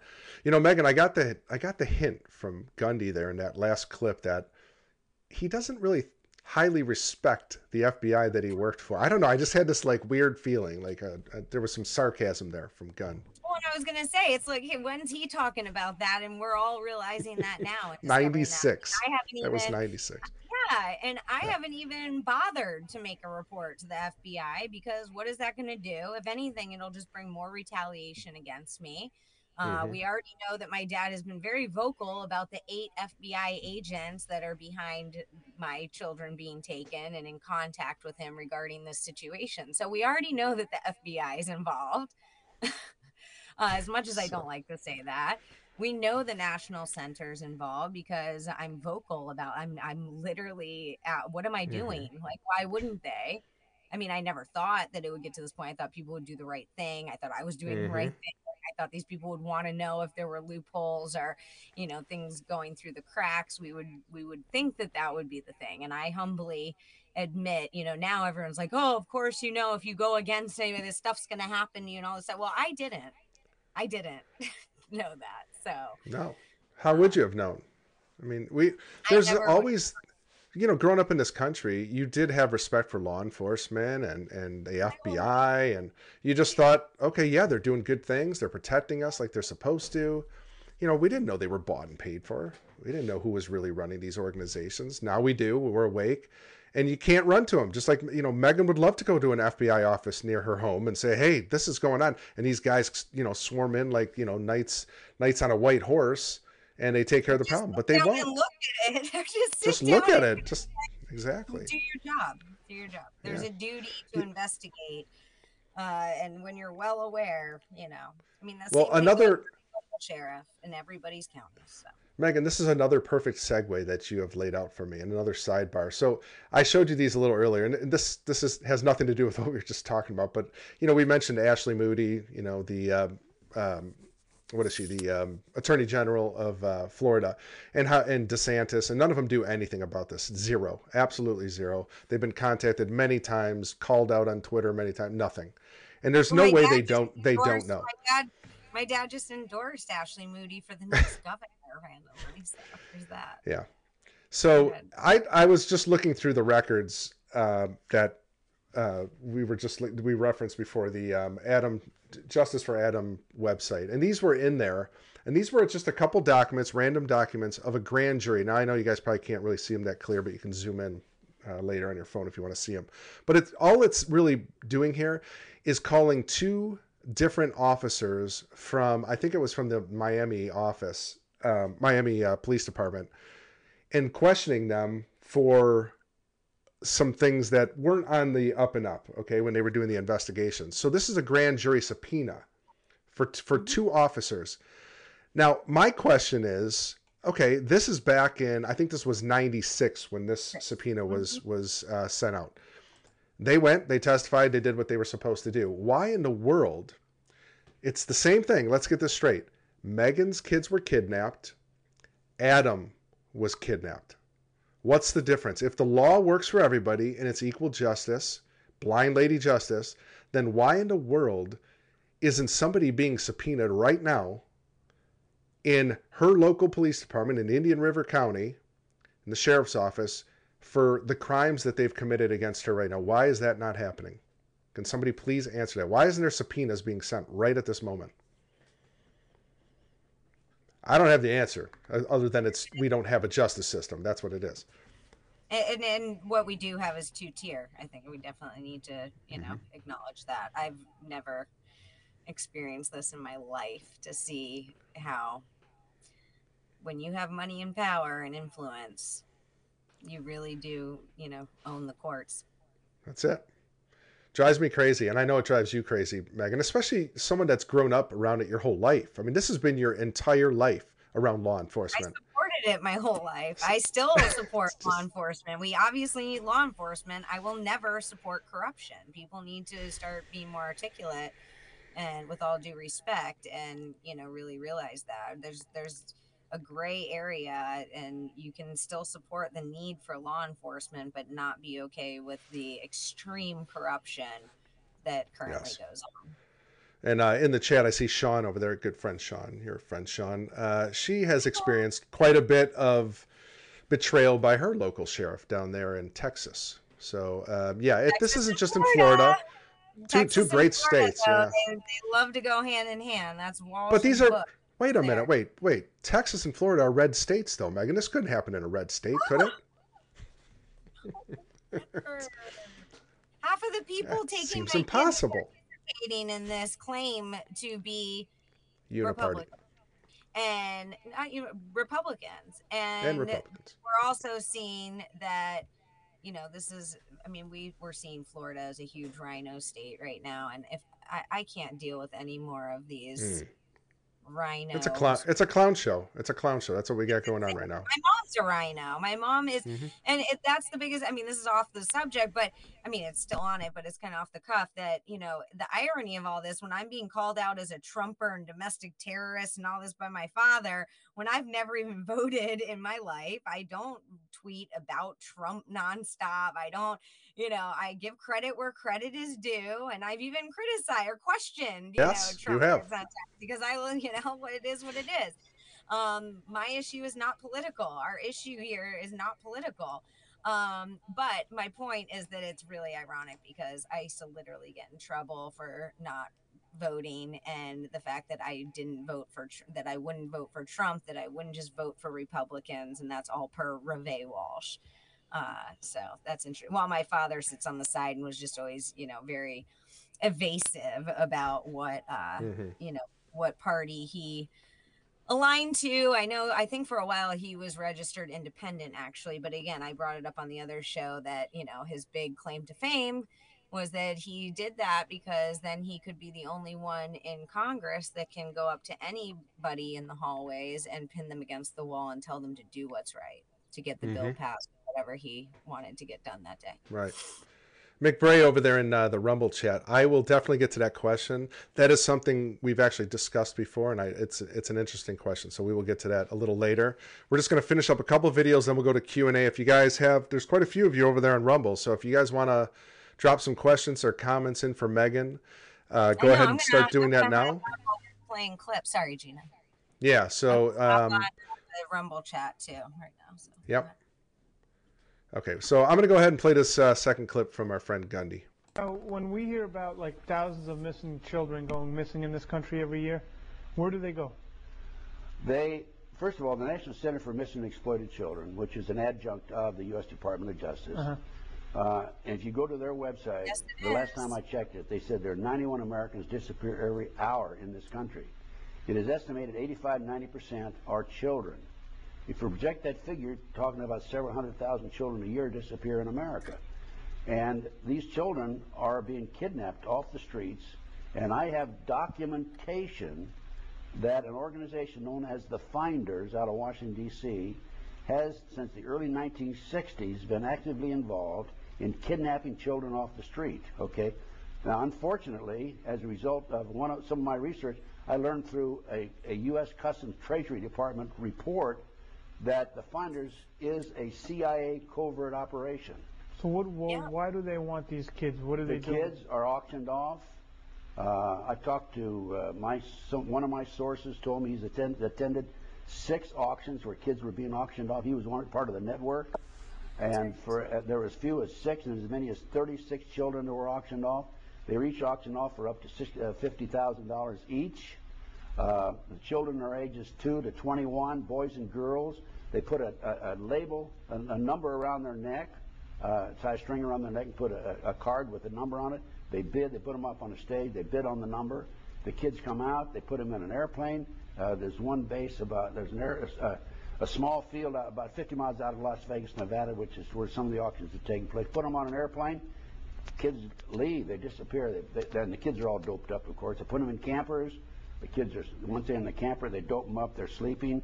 The police stop them, they say, my kid's asleep, leave them alone, and all that sort of thing. And they use these kids for sex slaves, they use them for body parts, and they use them for their sacrifices.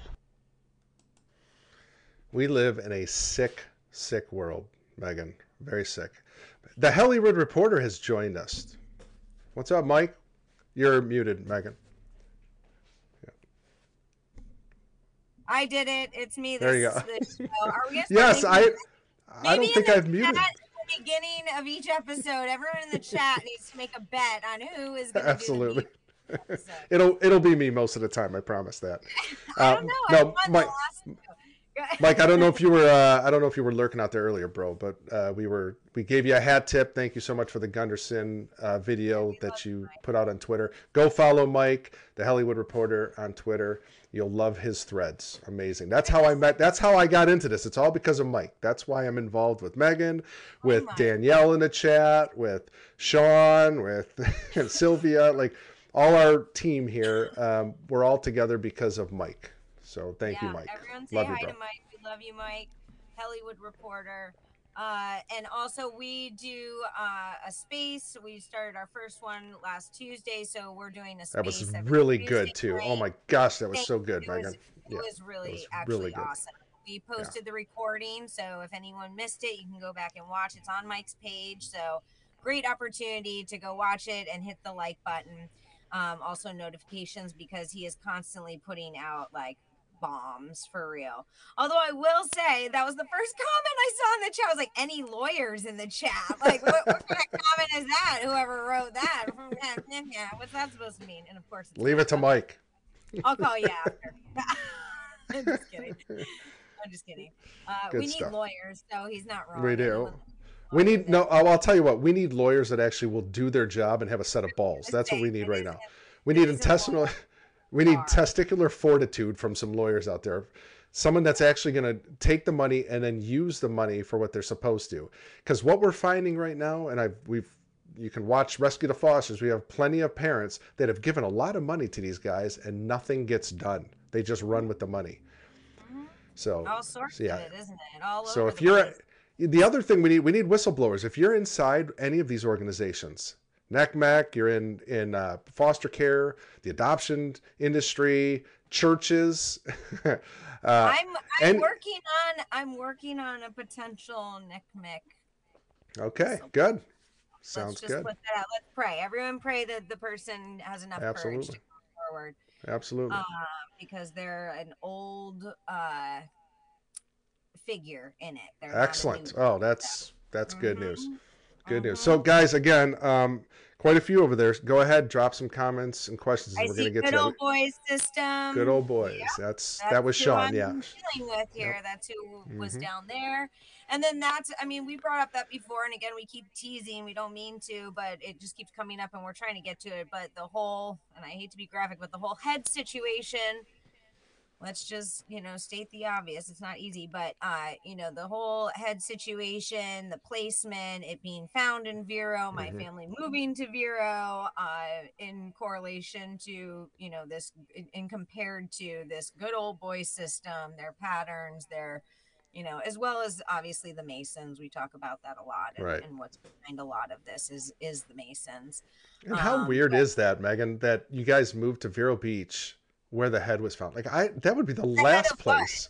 The head of the head of that's exactly. We don't know. Yeah. Because to me, I grew up, 2 of my dad's best friends, and I would play with their kids growing up, were known ex-drug traffickers, and we were told suddenly when I was in college that one of them disappeared, and his wife and his kids, they were. I think that the wife knew, obviously, but told the kids and all of us that he just went missing. Oh, how ironic when I say it, that he went missing, but really we found out like a decade later that he had been in federal prison the entire time. The other one got in some trouble and he now lives in Costa Rica and can't come back. And, you know, I grew up with his daughter, but we would grow up in these houses with like, you know, the main living room we're playing in. It's got all the heads and, you know, stuffed animals everywhere, the hunt games and trips, elevators. And, you know, I literally, when you're then you don't think about it. And growing up, when you get to college and your 20s, 30s, I'll say you're like, wait a second, like I was literally playing with like drug trafficking kids. Like, was I one of them too? Like, Yeah. you know, we had a guy that lived on the back of the island that my parents currently live on, and I went to high school with his son, and I mean, it was known. My dad, I would go home and be like, Dad, do you know that his father has a plane, like a water plane that he lands at the house, like right across the street behind the canal, and he's bringing in Coke, like, and it was like, oh yeah, everyone, you know, same as the Cindy McCain Epstein comment when I asked him my that. gosh. Yeah. So bizarre.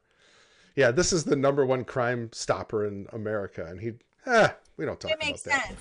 But then, no, Meghan, now you have to show up to this event and we need you to smile. And this is for this cause. And yeah, just do it because, you know, you're so lucky to have all Just this. tilt your head and smile. Yeah. Sick. All right, let's get to the last Gundy video here, and then we'll go ahead and get your questions and comments. Please, there's lots of you out there. I would love to get some questions.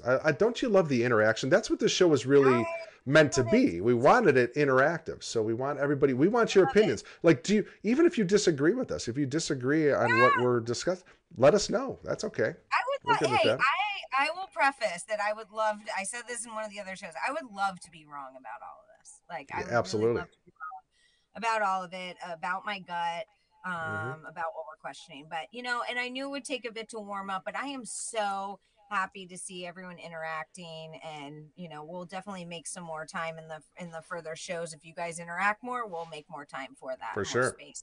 Thank you all very, very much for that. So, Meghan, this next clip is Gundy talking about the Reagan administration, which I found interesting because if you look down in the bottom left corner here, we have President Ronald Reagan holding little Meghan. You're probably, 2 years old there, 3 years old, something like that. That was and then also, okay, and that's also her profile picture over there on X too. So, so I thought that was interesting when I found this clip. I was like, well, I'll be darned. Here comes the Reagan administration, and that's the picture Meghan has for her profile. So let's see what Gunn has to say. Talk about the case that you had discovered where they were bringing kids into the White House. You're talking about the Jeff Gannon case. Well, no, I'm talking about they were shipping them in during the Reagan administration. I believe you called that the Franklin cover-up. Okay. You're talking about the Franklin cover-up? Yeah, talk about the Franklin cover-up. Well, in my travels, quote, end quote, because of my work and the fact that I've gone public with it, as I told you a few moments ago and as we discussed, people come to me with a lot of information. So as a result, I've been involved in a number of very sensitive investigations. And the Franklin cover-up is one of those investigations. In the Franklin cover-up, there was a savings and loan in Omaha that was catering to the minorities. It was being operated by a fellow named Larry King, a black man, who was high up in the Republican Party, not Larry King Live, of course. Right. And he was they had like a $40 million shortage. The FBI and the IRS raided them because of the shortage. And there was publicity in the newspaper, and 80 children came forward as a result of this picture that appeared in the newspaper of Larry King and said, Mommy, that man molested me, okay? And as a result of that, that initiated the investigation. And I was called in the late 1980s to be actively involved in it, along with the former state senator John DeCamp, who's a very good friend of mine. And he has a book out called The Franklin Cover-Up, which goes into detail of this. And we found out that the children were many of the children were being taken out of foster homes, orphanages, and Boys Town at that time. I don't know if it's happened recently. So they're getting these kids out of orphanages and foster homes, Boys Town, and what were they doing? They were driving them from Omaha to Sioux City, Iowa, 184 miles away, placing them in private jets, flying to Washington, D.C. for sex orgies, and with politicians and congressmen, senators, in Washington, D.C. at Larry King's mansion. Preach, Okay. Ted. Preach, Yeah. Gundy. Now, All right, what about, wasn't it 2 years ago, Meghan? I forgot his name. It just escaped me. He was in a wheelchair, politician, young guy. He was in there only for like 2 years, and they got him out because he started talking about the wild orgies that were going on in Washington, D.C. with children. Yeah. I'm horrible with names, but I do remember that, actually. I forgot his name. Somebody help us out in the chat, please. Yeah, please, in the chat. And there's, I just scribbled down a bunch of things, so bear with me, guys, because they're all pretty prevalent. I do want to point out a bigger question that we'll get into down the line in all of this, but the fact of just keeping in perspective, another question when we're looking at all this is the National Center a nonprofit, or is it a government agency fronting as a nonprofit? And that bypasses a lot of legalities, a lot of oversight, a lot of accountability, all of that. So please just everyone keep that in mind, especially the fact that every day we talk about redefining who our modern child predators are. We know the statistics, within law enforcement, politics, social workers, foster, homes, all of that. He mentions outright foster homes Sure where does. they're being taken from. Megan, again, real quick. very correlating to the finders what their desire was. Go ahead. Sorry to interrupt, but I wanted to brush up on my vocabulary terms a little today. So when he said adjunct, I know what adjunct means, but I'm like, you know what? I'm going to look it up. I haven't read the definition in a while. So I read it, and I'll be darned if it doesn't say it's a supplemental thing. Yeah. Isn't that odd? So why would NCMEC be supplemental if it's a nonprofit? Because they're operating, and that's what we see. It's probably easier to answer within CPS because that's what we're seeing. These are not government entities that are handling case plans and handling this stuff. It's the state that is initially taking children, and then they are passing it off to contracted businesses or organizations. So that's who's really doing this. And then that's where we see the loopholes with then they perjure themselves, but then the state says, oh, we can only go off of what we're told from these people, so it's not our fault. And then when the state's doing that and the social workers and these organizations and businesses are doing this, then the judges say, oh, I can only go off of what I'm told in court. Okay, so we're seeing now the buck is passed, the loopholes, there's no accountability. They have done this very well. And it is all now taking these concepts and these agendas and initiatives and making them now on an in-your-face, in plain sight, with your freaking money, CPS. But we're protecting your children and families. I mean, families aren't even a part of this. I don't think that people really realize that the focus and the obsession with save the children, it's all about the children, it's da-da-da. Well, the whole root of children is their biological family, is their roots of origin. Okay, so that's you can't have one without the other. It's ridiculous, that claim. It's idiotic. It is idiotic. You are breaking children from the get-go if you are negating where they come from and who they come from. And we've already done that with God in a lot of this. So let's at least try to preserve biological mothers and fathers. So real quick, over in the Foxhole chat, Chops, it's Madison Cawthorn, the guy that was in the wheelchair. Yes, it was him. Okay, thank you, Chops.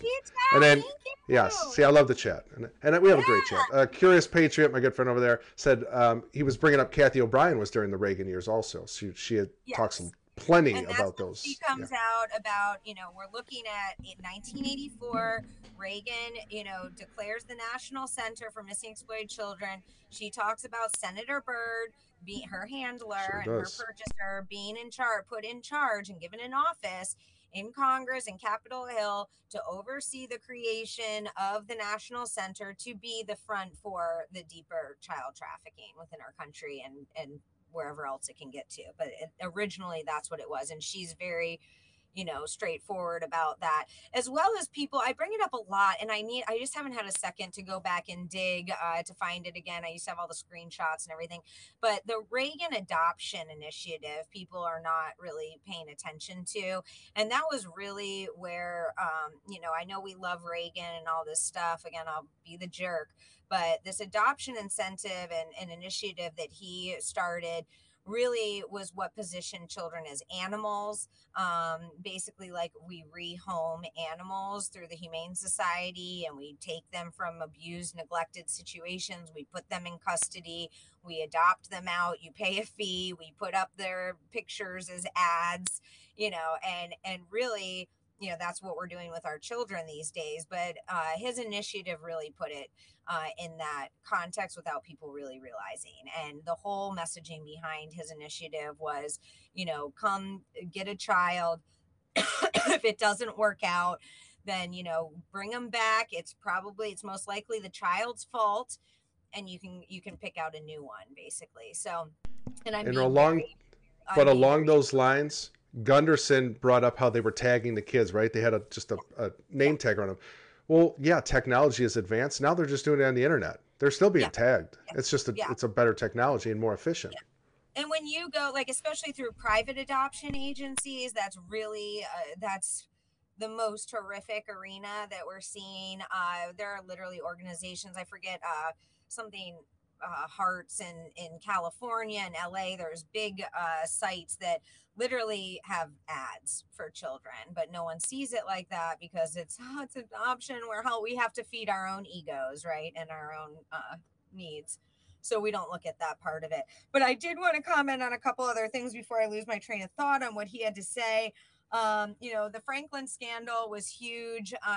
This whole conspiracy theory thing and calling people conspiracy theorists and stuff. I really wish that we would be more diligent about that and more careful, because in a lot of these incidences, we're actually shaming and invalidating victims and survivors when we say that. I don't think, we want to be all PC and human rights and, all of this hypersensitive to everybody and everything. But there's people flagrantly going around, disgustingly declaring conspiracy theory on everything. And at this point, you look like the idiot. I'm just going to say that out loud, because you are denying children. You're denying victims and survivors. And in these situations, the majority is children that we're freaking talking about. Same thing when the National Center blames runaways for the 88 to 92% of trafficking that comes out of the foster care system. First of all, they wouldn't be running away if it was so wonderful. And how are you going to blame victims that are targeted on the streets and trafficked? That's because they ran away. Okay. And then we should that's just the issue, and we don't need to do anything else about it. So I went off a little bit on that, but the finders, I really want people to look into that. I think it's very important. He did bring up the CIA aspect. We know that from the declassified records from a couple years ago. I've gone over this before. The finders is a big thing that I talk about and bring in. There's many people that have done huge digs and a lot of exposures and a lot of information about that. And I really encourage everyone to go look into that stuff. Also, I wanted to say, he was talking about Washington, D.C. He's talking about the warehouse. He's talking, like you said, about the tags around their necks and this warehouse in Washington, D.C. Well, it's also interesting that, and we'll have to ask Darla. Gina, remind me, we'll have to ask Darla to pull those for us. But the records of Bill Collins, who was the other boss of John Walsh. So we're talking about John Walsh's bosses tonight, I guess, is that we didn't mean to. Is that the theme? So Bill Collins was another executive, or, above my father, through the Diplomat Hotel. And his ex-wife, actually came out months after the finders members were arrested in Jacksonville, and with the 6 kids. And she came out actually stating that, she had divorced Bill Collins because he was molesting her son, John, and that throughout the relationship, there have been several instances where, one, they were in the car together and he picked her up, and there was a photographic, art. They love to disguise it in art, right? Book of, younger nude males. And he kind of felt her out with that one, right? He used it to kind of feel her out and say, oh, I didn't know that was back there. And, oh, someone left it in the hotel, a guest. Isn't that horrible? And she wasn't, it was like, what the heck is this? But the real thing here also is that in a fight that they'd been having, an argument, I guess a box had gotten knocked off the dresser, and out of it fell Polaroids with naked children on bearskin rugs with, like, you know, wallpaper or background looking setting that they were in. And that's, it was correlated to the Finders cult. They looked into it about the Finders cult, or many people brought it up, I guess I should say. But the point here is that this was 1987, so my father is definitely lobbying for legislation. He's in the National Center doing all of this, and they went to him about this issue of his ex-boss, Bill Collins. And we have it on record. Again, Darla can pull it. It states that when John was asked, about Bill Collins and this situation, his reply was, "Don't worry about Bill Collins." So there's that. No words. And then lastly, I wanted to bring up Larry King. He brings up Larry King. So I did, if you go on my Twitter, you can type in Larry King. I guess we did see tonight, because of some of the documents with James Campbell, I had taken the time and highlighted and gone through for everyone tonight. And I did post those about a week or two ago on X. And when we went to pull them tonight, they are nowhere to be found. So I apologize about that. But what I wanted to say is, if you go on my page and you put in Larry King, that's another big name to look into, especially if you want to know the origins or deeper aspects of this. Larry King was essentially an Epstein before Epstein. You need to look into little, North Fox Island. That has big correlations that then go into what we see with Epstein. But if you look into Larry King and North Fox Island, we could do a whole show or series on that whole thing. And that was already going on before Epstein, before any of this. It was going on, during Franklin and all those times. And he was pimping out and doing a lot of bad stuff, and a lot of it in the public eye that he got away with. So I highly encourage everyone to go look into Larry King. And again, River Ranch was brought up in some of the James Campbell testimony that we read tonight. And we know that ranches are a big place where child trafficking happens as well. Let me ask you real quick, Meghan, with Larry King, before we get off of that. So is there any correlation with him and Epstein at some point? I mean, did Larry King groom him to be what Epstein became? I mean, do we know that or no? I don't know much about Larry King. To be honest, to answer that kind of a question, I would have to go back to my dig. It's been a couple months. I mean, I do these exposures, and it's in the moment. I'm getting the stuff, I keep it in a file, and then I expose it later or in the moment, as you know, sometimes. I don't want to answer that without remembering. Specifically, if anyone does know in the chat and can answer before me, please do. I don't have to know. I'm far from knowing it all. But I did do I did a pretty good exposure on Larry King, and that he was the setup, basically, or a great example prior to Epstein of what was going on. Again, it's late. I haven't thought about it in months, but I'm more than happy to go back and break that down for people. If anything, he was a prototype.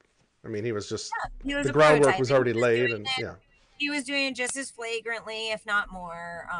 And it was a precursor. It's like we see the Finders. It's like we see Virginia Tan creating Children's Home Society, and that was where she made adoption, child trafficking into this adoption, guys. And ironically, now we see the ones involved in taking my children. What are they named? Children's Home Society is still in existence. They're involved in taking my children and many others, but this is Virginia Tan, and going back to those, that would also correlate to things like getting into Margaret Sanger and Dr. Kinsey and all of the bigger just going to bring Sanger's name into it. Yep.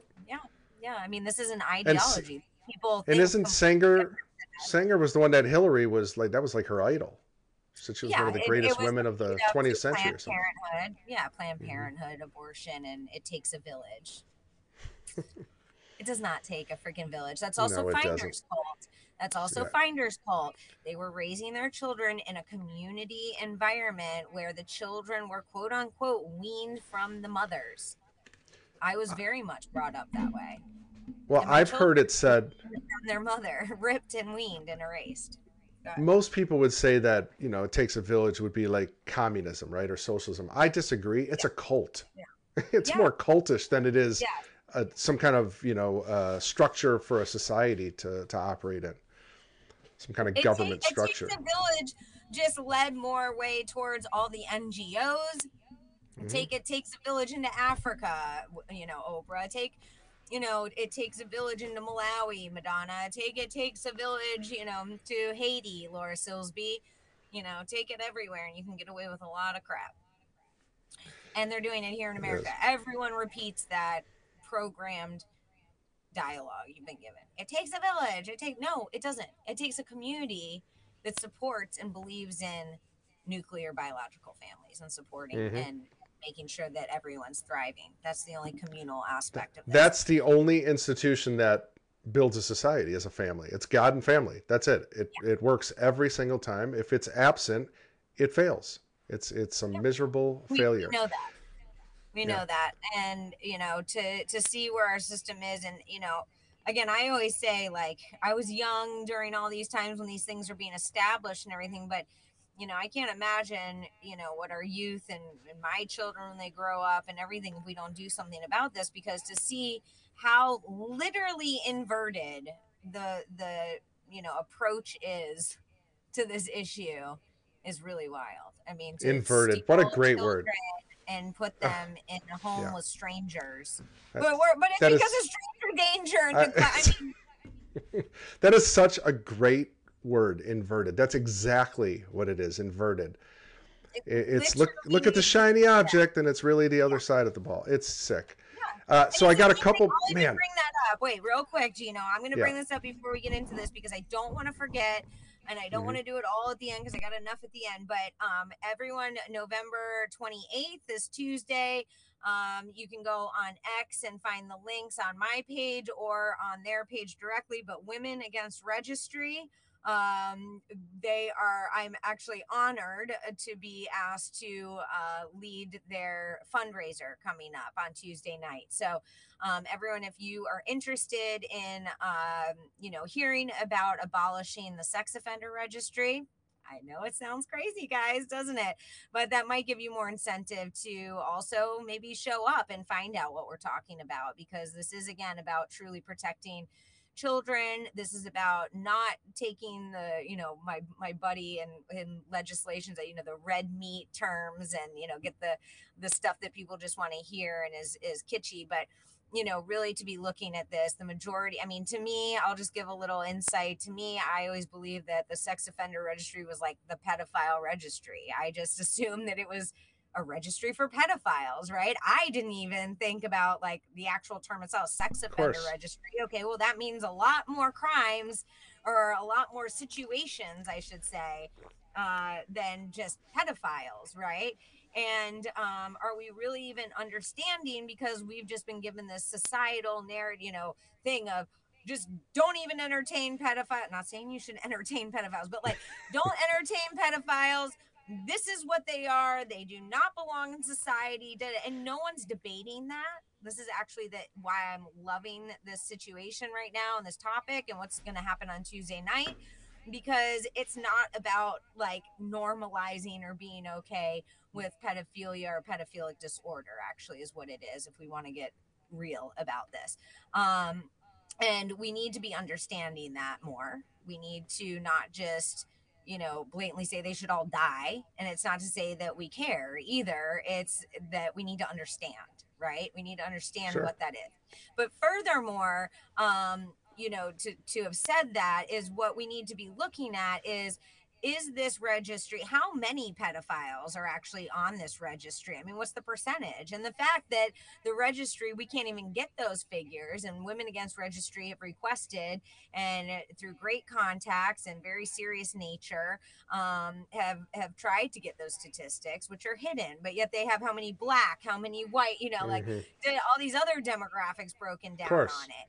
And, you know, for a lot of it, it's, you know, we know the judicial system. We know that there can be huge faults in that. Again, I'm not making excuses, but the biggest thing here is that is the registry actually protecting children? Is it actually effective, right? This is what we're asking about the National Center.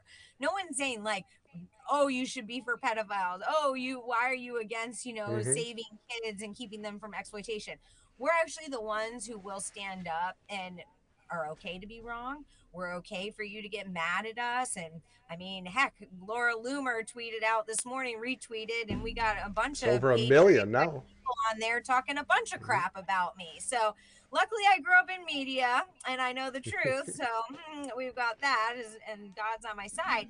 But no, but Meghan, you're bringing up a great point. Then give us the stats. Prove why you should exist. Why you should be doing what you're doing. Let's just see the statistics. Right. It's not hard. And Women Against Registry, I highly encourage everyone to go check them out on X.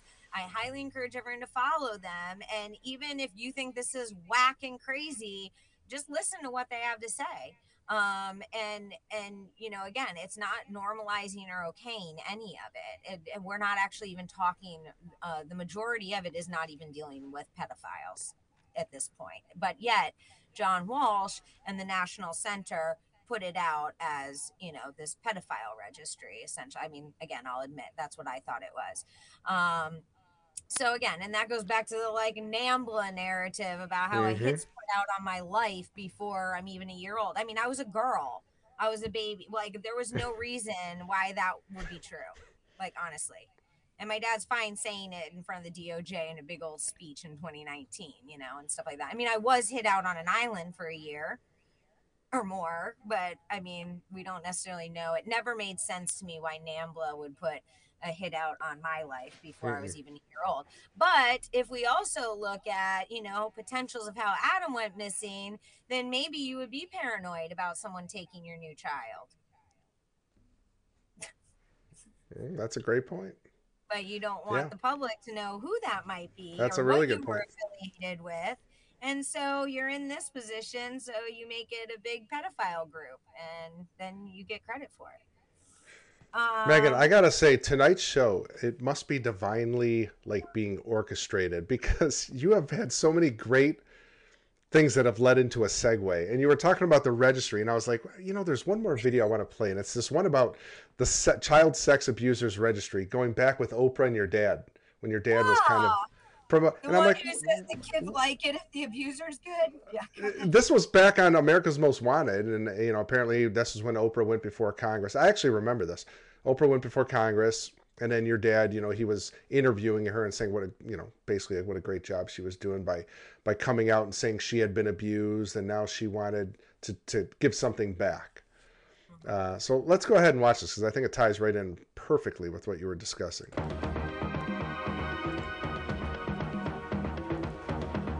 Last year, there were more than 2.5 million cases of child abuse reported in this country, and that number rises every year. In order to prey on children, abusers have to get near children. That makes a lot of sense. And you know what? We make it really easy for them. Did you know that you can't rub down a sweaty horse at any racetrack in the U.S. without an FBI background check? But yet, you can be a convicted child molester or child murderer and get a job at a daycare center in 44 states. You can never imagine what it's like to be an abused child unless you've been there yourself. Last week, the country heard from a woman who's been there, Oprah Winfrey. So today I'm here speaking out on behalf of children, the children who wish to be heard, but whose cries, whose wishes, whose hopes often, I believe, fall upon deaf or inattentive ears. Last Tuesday, Oprah Winfrey testified before the Senate Judiciary Committee for a bill which would create a national registry of convicted child sex abusers. There is nothing, absolutely nothing that angers me more than to hear of a child who's been abused, assaulted, or raped, or murdered by someone who had previous convictions for child abuse, was able to plea bargain, released, and came out to molest and murder somebody else's child. That's what happened to 4-year-old Angelica Mina. Police say Michael Howarth raped and murdered Angelica in his Chicago apartment, just 10 feet from where Angelica lived with her mother.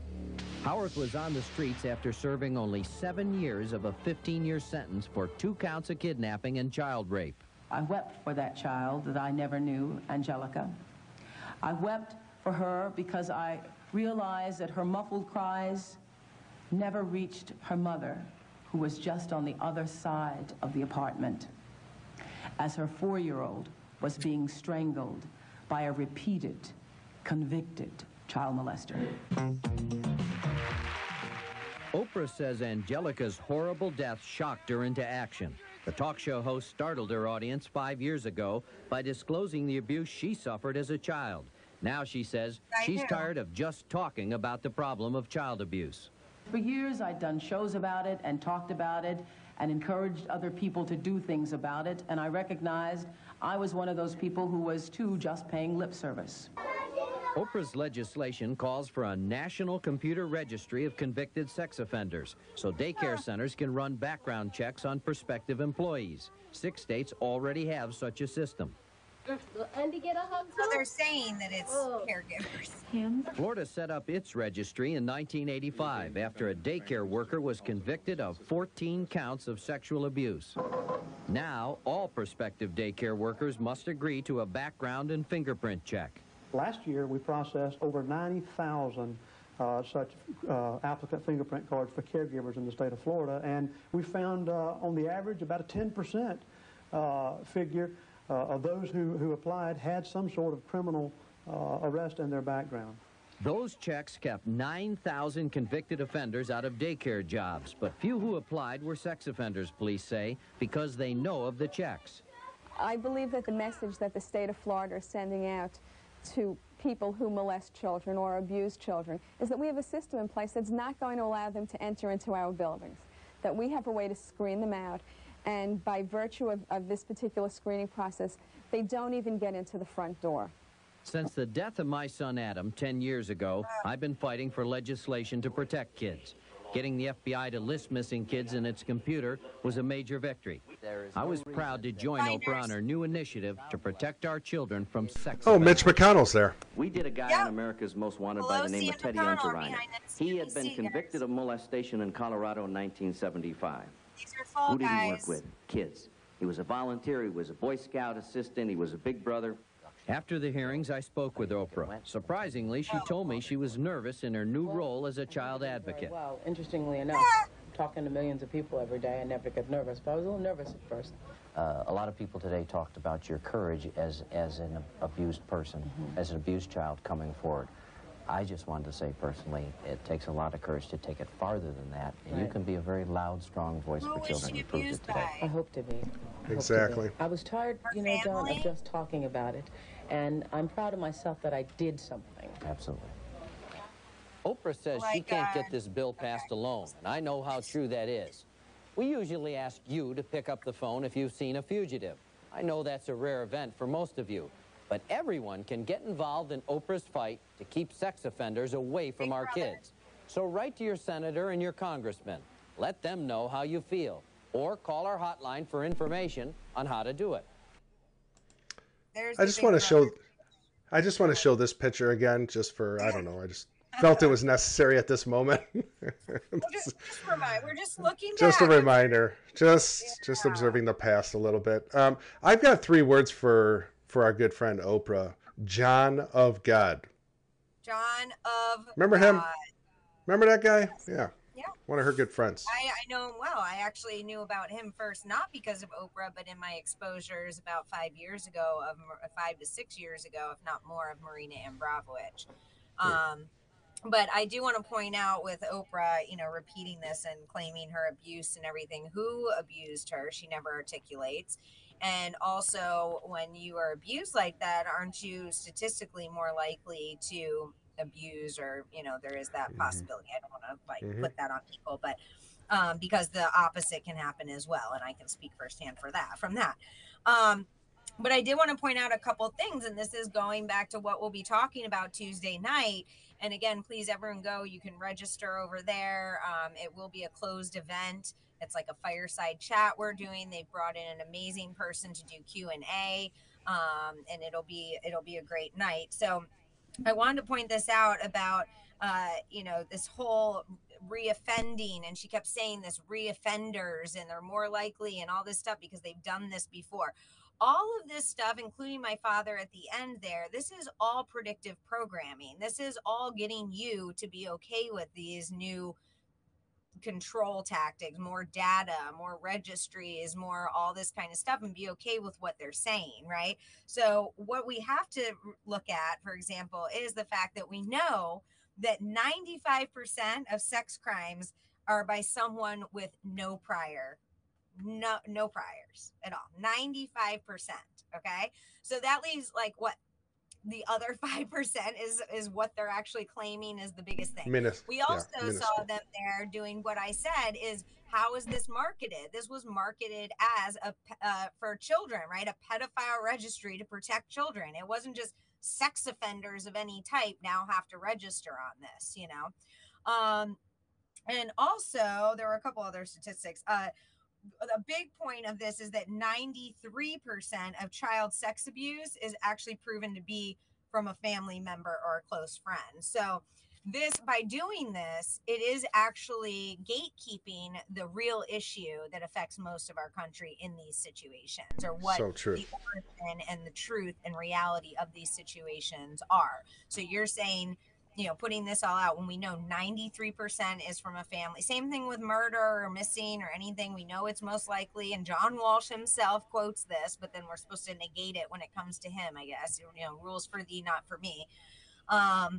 And then the 95% of sex crimes are actually by someone with no prior record and no prior history of doing so. So this has really become like a public health issue. This has become, you know, how are the families of these people affected? The children of these people, how does that affect them? We're not, again, excusing issues. And the registry is very vocal about the fact, like I am with CPS, that if there are real issues of pedophilia or of neglect and abuse, granted it needs help and reform, but we have a judicial system. I mean, those are crimes. That's not like, this is now, it's like, what are we, this is a civil thing we're talking about now. This is a civil action of a registry. These are, you know, we're the people saying you need to go register this. We're backed by government for it, but these are, you know, essentially that. And so is NCMEC, so is CPS. And, you know, that's just that, I guess, is my point there. But also, lastly, it's ironic because this whole thing is around daycare workers they keep bringing up. So they're even again pointing out, saying these are the pedophiles. You know, they're saying that the people that want to touch children or want to do these kinds of things, you know, are the ones that are going to put themselves closest to children. But then we don't want to believe that it's teachers and social workers and law enforcement and judges and politicians and NGOs and all these kinds of things. So again, they're not making sense to me. Zero. Please correct me if I'm wrong in the chat. Please no, 0 cents. 0 cents. But this leads into another thing that we're going to talk about briefly on Tuesday night. And I think it's a big thing that some people are aware of, but not a lot of people are aware of, which is pre-crime and shadow prisons. And this is a huge issue in America, where they, for example, with pedophilia, when someone has served their time, which again, we're not okaying it, but logistics and the law are the law, right? You are sentenced to a certain amount of time. And when you serve that time, you are let out, you know, you have probation, you have whatever you're going to do. But what's happening now is that when pedophiles serve their time, or people with pedophilic disorder serve their time, when they're about to get out, what they're doing is using the mental health system, DSM-5 and 4, which is killing people all over through CPS, through, you know, the prison system, through mental health industry, all of it. But they are using that to then say, well, this person, because of the testing or the responses or whatever, is, you know, we see that they might reoffend. So we need to hold them indefinitely. So now we're having these, you know, pre-crime, you know, things going on, and they're being held in shadow prisons. And so, you know, that's a big thing that people don't know. And maybe you hate pedophiles, but also that is setting a precedent that can be applied to other crimes that, again, with our corrupt judicial system, we know many people are falsely accused. We know many things are not, you know, delineated the way they should be, and different issues within that. So I did want to bring that up. I don't want to go on a tangent about it because we're going to talk about it Tuesday night, but you know, if you're interested in that, it's pre-crime, it's shadow prisons. Please look into that. You know, I always bring up Minority Report, you know, and all that, if people are old enough to remember that. But it's ironic. Tom Cruise is, you know, in that movie, his son actually goes missing too. He loses, or not missing, but he loses his son, and then he gets into this whole pre-crime stuff, which again is the precedent that he's setting for children to be taken across this country now through my case. Behind closed doors, he's literally pulling a Jussie Smollett behind closed doors, made up a whole fake scenario using his own family so that he could set precedent to quote unquote take children based on any potential future adverse event deemed. So There's that if potential word again. In my case, I'm not screaming for just my kids, and I'm not just screaming because we need to end CPS. I'm not just screaming because from my perspective it's trafficking. That's not what this is anymore. You can't say that anymore.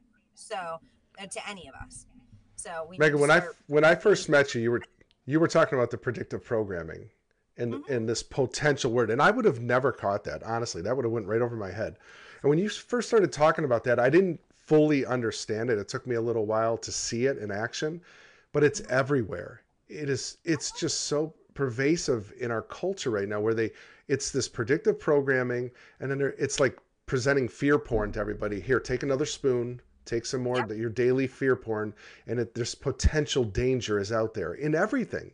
It's part of this massive propaganda arm of the government. And it's not, I mean, I think it's a world thing. It's not just here in America. This is like a World Economic Forum and all these other organizations. And it also distracts from real solutions and real issues. Like we're seeing, 93% of these sex issues with children are not this stranger danger that the National Center and John Walsh put out. It's family issues. It's within the family, especially with this whole MAPS thing I've talked about in the past and how they're framing it that it's like family.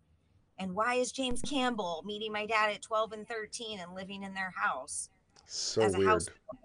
I mean, it's all a very similar mindset.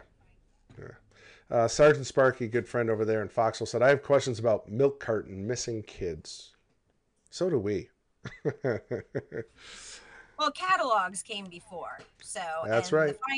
The finders called the catalog is what they would refer to it as. And it's very eerie and disgusting to me that that's a phrase that my father said nonstop. He would get complimented about us, and he would say, yeah, it's like I ordered them right out of a catalog. Man, really? But not to get off the milk. Yeah, like literally that's like, and I always thought that was really weird. Like even as a child, like what do you mean? Like you order he's trying to say they're so perfect, Sure, I know what he means, but. Yeah. But, to choose, it's like I ordered them out of a catalog and, you're going into Sears department store to the toy section, which you had to pass the catalog desk, to get into. And, Sears and JCPenney and stuff do have evidence and, alleged situations of using the catalogs for trafficking. And again, we're talking about how things have advanced, right? So that would make sense for the time. And if milk cartons and they're being put out, instead of missing, try looking at them as ads, if you will, if that helps. That's what it is. It's just what Gunderson was talking about with the tags. It's just another way to get more efficient at it. McBray in the chat. Who do you you put the name of the child and you have to put the contact to get the child, right? Who would that contact be if they're on the National Center? I'm just wondering questions here. So McBray had a couple of questions over there in Rumble, and one of them was earlier when we were talking about Sears. I had actually asked you this before. Now, the technology in 1981, they had surveillance cameras in 81. Now, whether that Sears store and the Hollywood Mall actually was equipped with them or not, that I don't know. Do you know anything about that, Meghan? I don't. I have heard in passing that, about him on video, but I've never in the reality of the case or within my parents or anything. Well, that doesn't mean anything, but I haven't seen anything about evidence as far as videoing of him, being there. Yeah, there's nothing in the documents that we've read, Justice for Adam, anything on there. There's nothing that says they've subpoenaed, any footage. There's no questioning by any detectives about the footage. Saying that was Adam. I mean, I'm going to be that bold. What I is know. actually saying that was Adam that day? There's no proof. What happened to Adam the night before, and they got a little blur? Who know? I mean, there's so many possibilities. I'm not going to start, conjecture there, but who's to say? Especially when everyone that's shown a photo of him that's there that day does not recognize him. So right. There's no direct eyewitness account, I mean, that I can see in any of the evidence. Zero. Like, it's just people speculating, I think I saw a child, I think I saw this happen. There's no one saying, I definitely saw this 6-year-old boy with this ball cap on, whatever, and this is what he looked like, and he had a tooth missing. Like, there's nothing that's so specific that you could say, oh, yeah, that has to be Adam. It's very vague. Very vague. They tried, I will say it, just because we haven't gotten it to you yet, and oh boy, will we. But I have found later affidavits from other people that were interviewed by Joe Matthews that, how am I putting this? I didn't expect to bring this up, but that if there was a false flag, for our kitschy modern terms, that this stemmed from, or that this was, there are affidavits that would lay out how that would have happened. I'll just say that. The sale, the lamp, we keep saying, why does the lamp keep coming up? Why does the sale keep coming up? What does a sale create? It creates a lot of chaos and a lot more people at the mall that day, things like that. I was saying it because you were talking about the firsthand account, and this gentleman in it is talking about, like, oh, I saw someone that, took the hand of a boy, but the boy looked like he knew him. Then he says, oh, I saw the hat that he was wearing, but it's not exactly the hat that Adam was wearing that day. It's just, again, it's all over the place. Yeah. And he goes the other question. Oh, sorry. That day for something else, and there's no police there. There's no crowd. I'll refrain. We'll get into that one day. So. The other question was, I'm a little bit behind on the show, catching up, but I would like to know Meghan and Gino's thoughts about Tim Ballard and his involvement in saving children. We touched on it just a bit, but Meghan, are you a Tim Ballard fan? I try to be everyone's fan. I'm the biggest cheerleader, but when you ain't doing right, I will be the first one. Okay. Well, Tim Ballard, it's a very sensitive thing. We know that a lot of people in our circle, we've tried to keep quiet because we're here for the mission, not the drama, and not the online. Geez, people are gross online, dude. The swearing and the name calling. Anyways. Okay. So Tim Ballard, I mean, people can go put him in on my Twitter page and see, or X page, and see some of my other commentary on it. But, and also the TikTok where I went down on my birthday to Turning Point and to go introduce myself to these people face to face, not to be at the event, but to introduce myself to where these people, to these people who would be there. Dan Bongino, Roger Stone, and then Tim Ballard as well, and others. So, and you can see Tim's reaction, and also how he's pushed forward and away from me by the woman who has recently come out at, saying I was his assistant. I was horribly, I can't remember her name right now. We had it the other day. Sorry, it's been a lot. But so Tim Ballard, okay, so I want to love it. I don't love it. Haven't loved it. Sound of Freedom, never gonna negate. That's the effed up part of all this and what they do. It's the example. You're never gonna say, you're the jerk if you come out against Sound of Freedom. Who's gonna go against that? But again, what it did was it distracted everyone from the domestic child trafficking issue, and every single person, figure, everyone is ignoring it. Everyone. I'm not saying so. People that have favorite politicians or potential future again presidents, all that kind of stuff. I'm not saying anything bad about the people. I'm talking about the fact that they aren't talking about this. Okay, so everything's about international child trafficking, the border. By the way, where's the national center for any of this? Okay, so which again, that'll be another, I think on Tuesday on our X Spaces, we're going to talk about that more in depth regarding the National Center, Mike and I. But anyways, I'm avoiding the question because it's late. It's been a long day. Sorry, Danielle, and thank you for asking. Yeah, over 800 children go missing from foster care each year. But yeah, so it distracted from that. And also I've had a real problem, and I've bit my tongue with grace and waited for everyone to start to realize, because literally OUR and Tim Ballard, again, is that exact example of NCMEC prototype. Tim Ballard is doing the John Walsh, precedent. John Walsh set this tone. We've watched, people emulate it with the tone of his voice, with the black leather jackets, whatever variation of this character that he is on TV, and, and just all the stuff behind it. I'm trying to be short, but Tim Ballard, it's unfortunate. But I hope that people start to look at what this type of person is, that it's not just him doing it, and also what type of organization, how it all happened, and again, that it's not just him. He's a copycat, and it literally is the John Walsh playbook. So it is down to the like women and everything. I mean, my dad was doing that way worse than Tim Ballard. He had mistresses with whole apartments and cars and everything that later then had to go actually to women's clinics, my father, for protection and to get help with filing restraining orders. We have one example of that with Brendy Blackburn. You can look it up, Venice Women's Clinic. There's a Facebook article as well as online article, not making it up.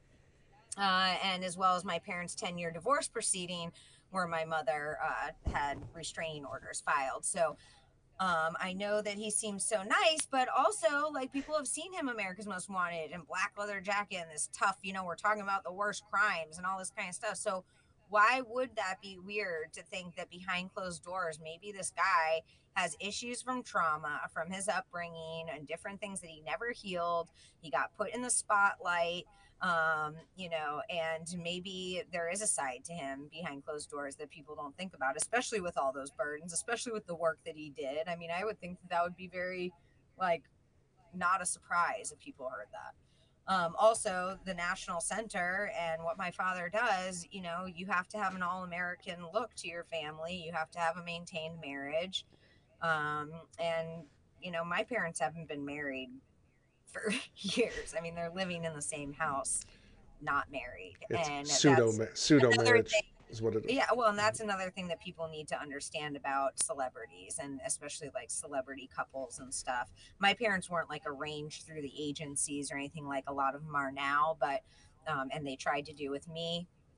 But my parents definitely became that, or kept that together. Again, they had a 10-year divorce proceeding, and then one day it was, Dad's moving back in. We're back together. Everything's fine. You also can't testify against a spouse. I'm just going to bring up law fact. I don't know. So, Meghan, you were very gracious with Tim Ballard. I'm not going to be so gracious. He's a fraud.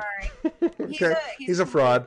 And ex-CIA. There's the Mormon connections, the Masonry connect. There's all kinds of very dark secrets.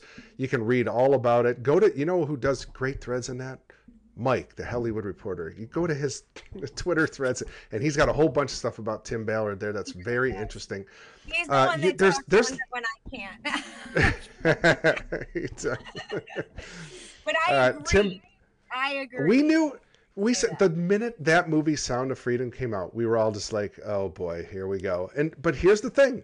I said right from the get-go, you know what? We'll ride the wave. Let's just ride the wave.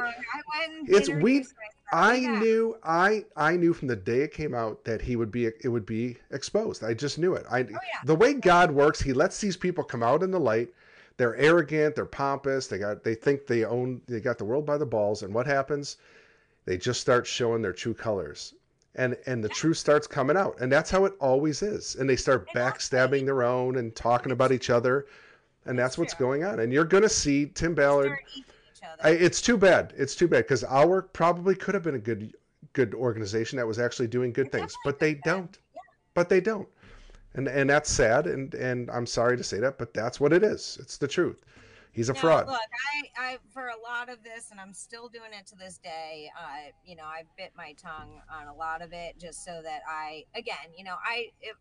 people can call me crazy, whatever, but I will put it in a more spiritual context. I literally feel like I've been put in the enemy's camp my entire life. God has definitely protected me, and I don't think people understand. Like even the breakdown of Tim's, behaviors and his ways and everything and the situations and how the jumps that they did and how those all went down. I mean, it's very accurate. It's very accurate if you're behind the scenes, and people don't understand the difference between like behind the scenes and not too. So There's TV, and then there's the reality.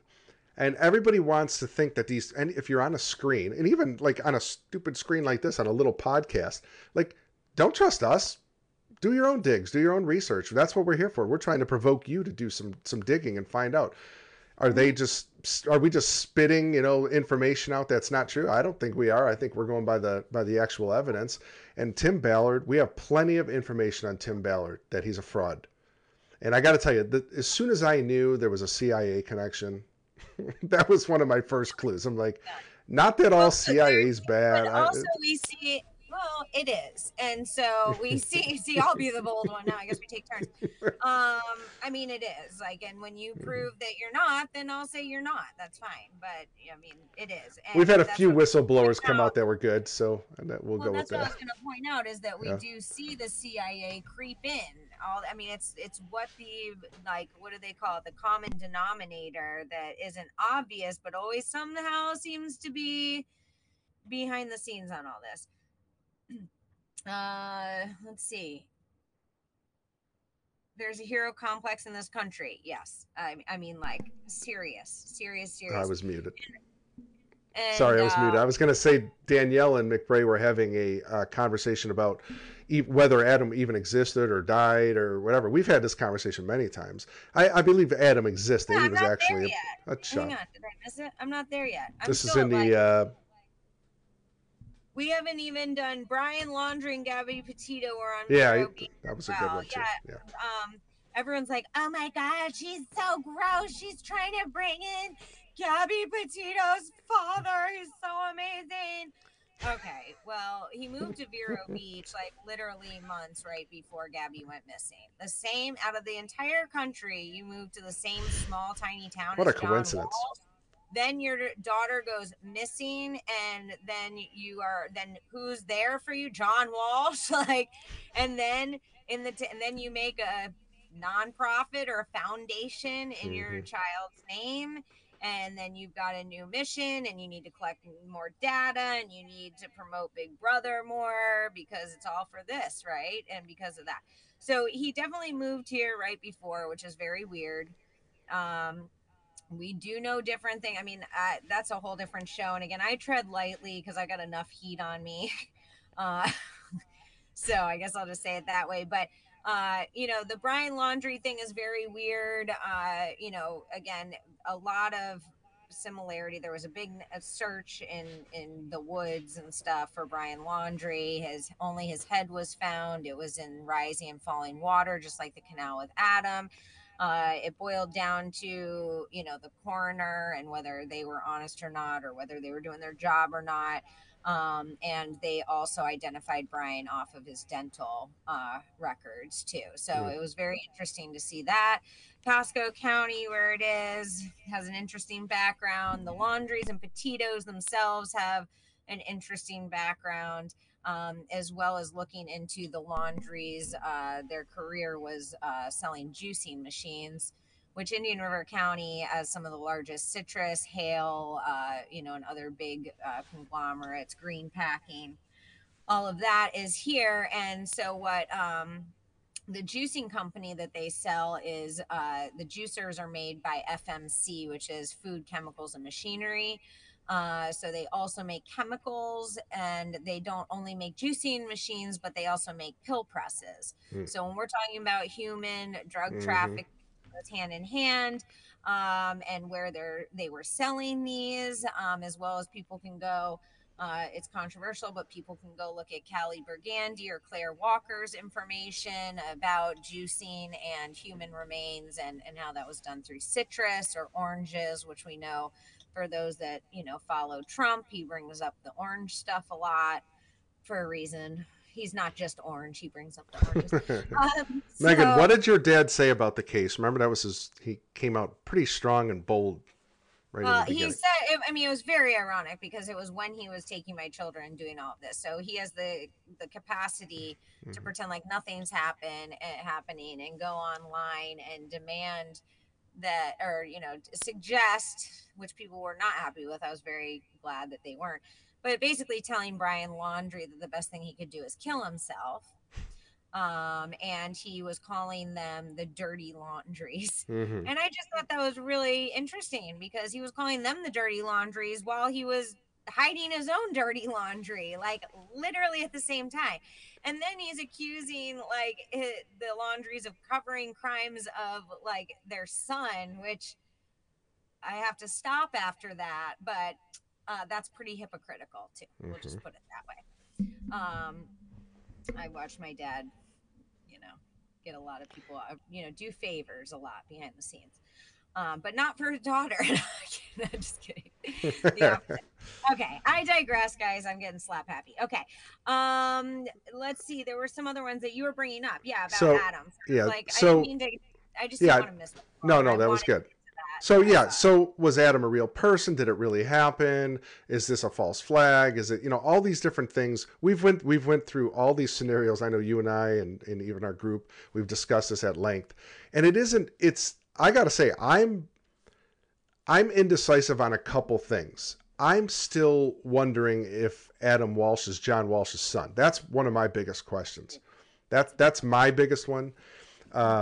Whether it's Campbell's kid, somebody else's kid, I don't know. I'm just that's one question I just really want to know. I do want to know what really happened that day, because there's no security cameras. I'm glad you brought that up, McBray, earlier about the security cameras. There's no footage of this. So we're just going by a narrative that has been told a million times. It's hearsay. Hearsay would never hold up in the court of law, right? In a real court. It would never. And that's actually something I'm going to say, which I've been trying to get to, but we've had a lot on our plate, is doing a comparative report actually between the Finders cult, Adam's case, my case, and CPS, because the correlations, the exact patterns, the everything are really, really wild. And I would actually, Sylvia and you and I have talked about this so much. It's like, they kept me in trauma and drama for a reason, right? And they thought I would break afterwards, so they wouldn't have had to keep it going too long. And I just lost my train of thought. Well, the connections between CPS, how it all just kind of correlates with each other. So yes, thank you very much, Gino. Because when I have the time, or I kept saying again, not only who wrote these, but then I started doing this. I'm like, wait a second, again, that's my parents, that's it. So I've said many times in a half sarcastic, manner that we really need to look at my case to find out the truth of what happened to Adam. So, I just think that's a fun side note, but if anyone wants to. And I just want to add this in case the audience hasn't thought about this, and they probably have, but how ironic or how weird is it that you had your firstborn taken from you, and it becomes this national case and a national outcry, and it starts all these wonderful organizations, Crime Stoppers, new laws and legislation, and yet the pain of a child being taken from you. We've seen the videos. I mean, they look so distraught. Sorry, that was a little sarcastic. I pulled a Gundy there. Sorry. So distraught. Sorry, so distraught. But yet you can go ahead and do that to your own daughter and take 4 of her children. And that's okay. That's okay. Not a worry. Just go about your business, live your everyday life. That's really weird. Claims are still holding up, the claims are still clearly holding. Sorry, that was my sarcasm. Sorry. Okay. No, I think it's really real, Gino. a lot of this, I mean, people could say, oh, evasive or anything like that, but sometimes we don't have the answers. And for a lot of this, we don't. And that's why we're talking about it. That's why we want to all talk about it so that we can, as much as we can figure it out. But to, again, see that correlation of all this being essentially based on hearsay, and then to see the correlations with how they got away with, the right, conspiring to kidnap and actually executing the kidnapping of my children. So and you have to understand the Finders cult, that's where they all went into, was law enforcement, social, teacher, yeah. They are in the Finders cult, did not end. They blended into society. That's exactly what happened. Operating. Yeah, they're your they're in every occupation. They're everywhere. Things are being promoted to us, how to raise your children now, all that kind of stuff is origins. Many of them are, related to. This is a good question from McBray. Also, was there ever a grave site? There's a like a marker on the ground. So that's another weird thing where my dad always like refers to Adam as that boy. We've brought that up before, and there's a couple interviews where my dad's like just going off about, we have to get those remains. We have to get those remains. It's like, wouldn't you be saying like, I need my child's my remains? son, yeah. Yeah, my son. So he's like, I had to get those remains. So they kept his head on ice for like 20 some odd years, some weird, bizarre story. And then my dad demanded it. That was why it was also a big deal for Otis Toole to be declared and close the case, because then they could cremate Adam's head, allegedly. But there's no like urn. I've never seen like an urn of ashes or anything. Where's that? So we have a marker. There's a marker in Auburn, New York, where my dad's from. I don't know why it's not down here. So much weirdness. I'm sorry. I just it's so weird because I know the story pretty well now. I mean, I've read through the stuff but like there's always some new nuance that I'm like, okay, yeah, wow, I didn't think of that, or I didn't know that. That's like I never even thought about a burial site, just because I assumed, okay, well, they took the head and they turned it into ashes or something. But yeah, I didn't know it was on ice for that long. The DNA, I can't wait till we get in the actual evidence. That's going to be never even proved whether it was human blood. Oh my gosh. It's like so crazy. It's just, sorry, I just yelled that one at people. Oh my sorry. gosh. I would love to, I want to jump. It's like I want to jump ahead and get to the evidence like next week, because it's so compelling when you look at it and you're like, you've got to be kidding me. Like this is like I said before, Clown World, it's like Clown World times 2. It's unreal. How else am I supposed to be about all this? I would die if I. And you're the crazy one, Megan. You're crazy. Yeah, I mean, I'm so crazy. And why don't we ask people in the chat? Hey, if you're still in the chat, okay, Gino McBray says, I believe Larry King's in the Epstein flight log. Really? I really want to verify that. That was a thrown out question, Gino. Okay. I don't know. Yeah, I was going to say, I've been through that list many times. I do not remember Larry being on there, but that's interesting. I'd like to look into that for sure. Something that I wanted to make a point about, and then that popped up and got us off track. Sorry. Oh, jeez. I need to go to bed, I guess. Not really. I need sleep. I should say that. I woke up at 5:30, and all of the conspiracies. It says all of the conspiracies are claiming there are actually coming true. I do not believe there are any. I'm not sure. Okay, all of the conspiracies, in quotes, they are claiming. These are conspiracies is a CIA term. The term conspiracy theory was created by the CIA. It was. This is again a distraction. You have to start understanding like magic, manipulation, wordplay, like warlock level stuff. You guys, like, you have to really literally start to understand warlock levels and manipulation and the magic that they put on word curses. Literally. Like, and then it will all make sense. Like, it won't even be difficult.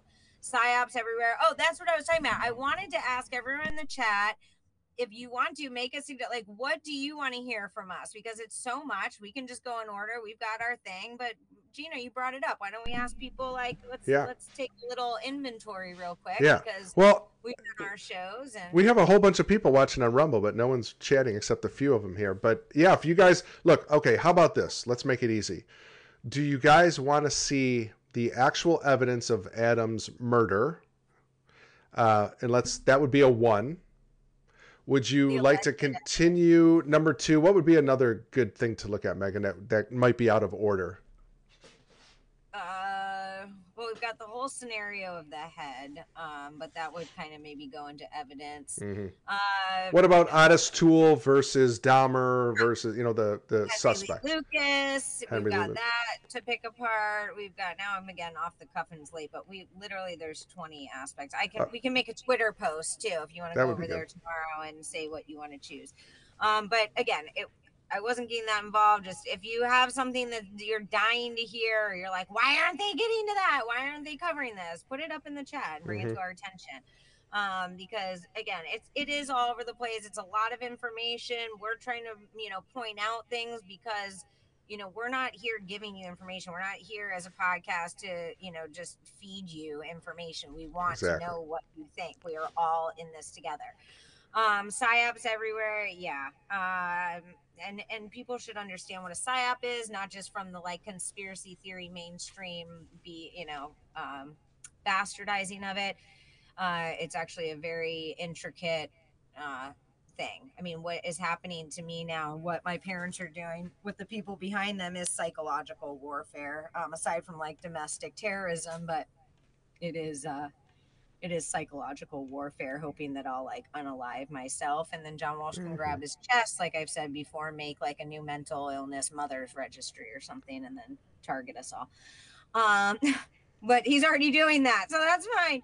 So many, it's hard to break them apart and put them together. Am I missing anything in Rumble? I'm trying to catch up. Police on body cam with Gabby Patu said out loud they were on a 1099 at the moment, meaning there was an independent contractor, private. No, that's another big deal.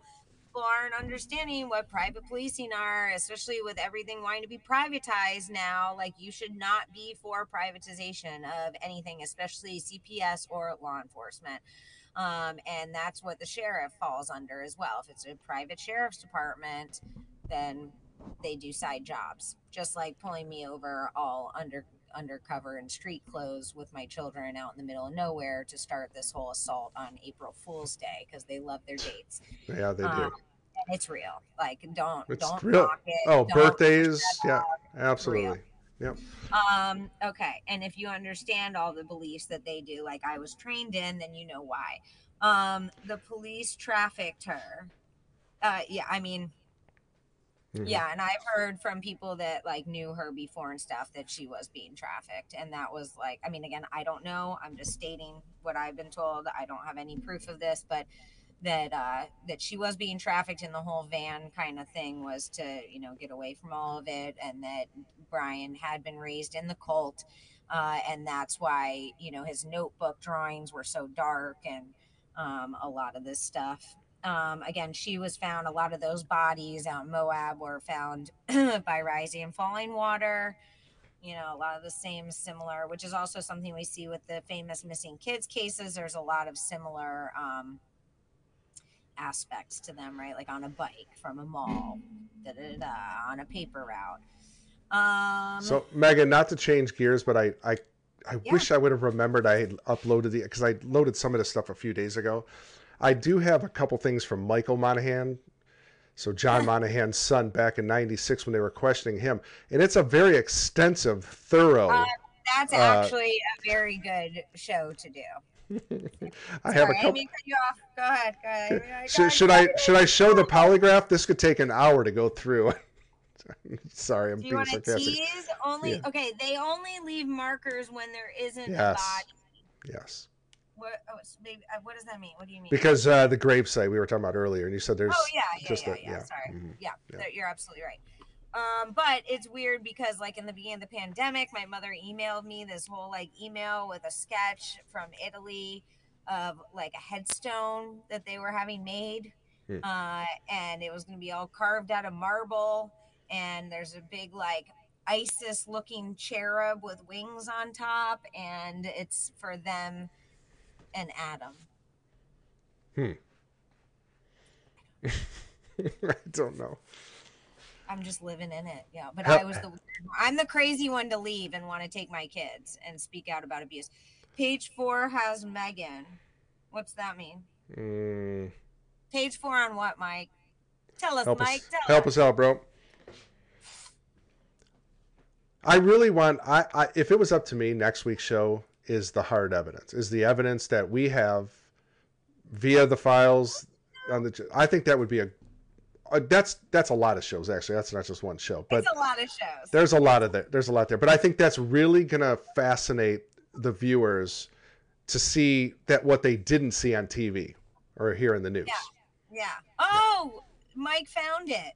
We've been hunting all day. Can you let me click pull on that up. that? Yeah. Or are you gonna copy it? So Let's page see. 4 has let's Meghan Walsh's mom being interrogated with hypnosis. There you go. We've been Okay. looking, you guys. That's what- I've read yes. through all these, and we're Excellent. like, we can't remember what page, section, volume, year that. There's so much. Okay, There's let so me get that, and it won't let me open the link, Mike. So I'm gonna have to copy it. Let's see if it works when I copy it. Yeah, copy and try it. Mark come on. Smith report. Oh gosh, we didn't even get into and some of the shows. I do want to pull Willis Morgan's book, Frustrated Witness, because he did do a great job, even though I don't agree with his Dahmer narrative, which is very hard to not agree with because he swears on his life, and he was like in his 30s. He wasn't a kid. That he did have an interaction with Jeffrey Dahmer. But I even have theories on how Jeffrey Dahmer and Otis Toole and them could have been even involved. So Right. especially finders are behind stuff. Right. I mean, And Dahmer was in town. I mean, around that time, wasn't he? I mean, he was. literally was 20 minutes That's. from the mall. So, hey, Mike, go ahead and either. You know what? Email that to me, bud. That'll be a lot easier because it's not letting me copy and paste it. So everyone in the chat, now you have the link. Well, it doesn't work, or at least it's not working for me. It just keeps saying error. Oh, so like when you click on it? yeah, and then I even tried to copy and paste. But if he if he sends it to if he sends it to my email, it'll work. Access denied. Uh-oh. There you go.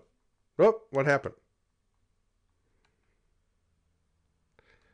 Meghan? Did her power go out? Or her Zoom? All right, hold on, everybody. I bet she ran out of power. Let's see.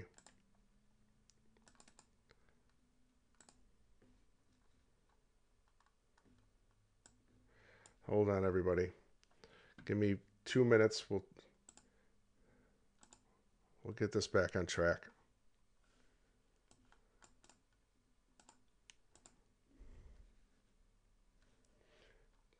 Can everybody hear me?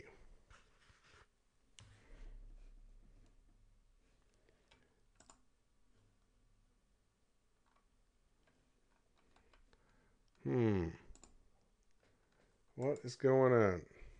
Let's see if this works. Meghan, you there?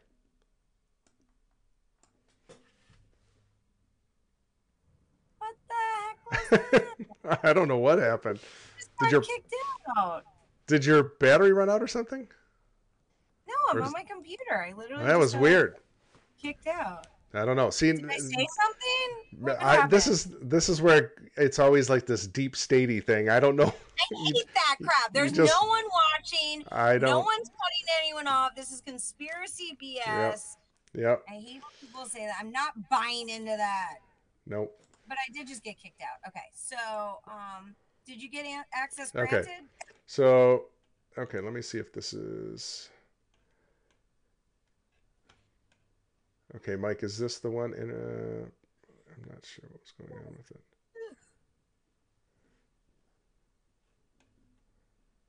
Okay, wait, Mike. Okay, is this the one? I think everyone should wear their pajamas next Saturday night. No, just we'll have like a overnight party. Yeah. Okay, Mike, I think this is this it? Because I'm not seeing. Sorry, I don't want to put it up on the screen in case this isn't what he wanted me to do. Okay, I don't actually know what I'm looking at right here, so let me just make sure I got the right thing. Okay, here we go. Now, okay, it just came through. That was something else, Mike. All right, got it. Okay, good. Here we go. He was sending me like songs the other night, and they were like I didn't know what that was, but okay, here we go. Excellent. Fantastic.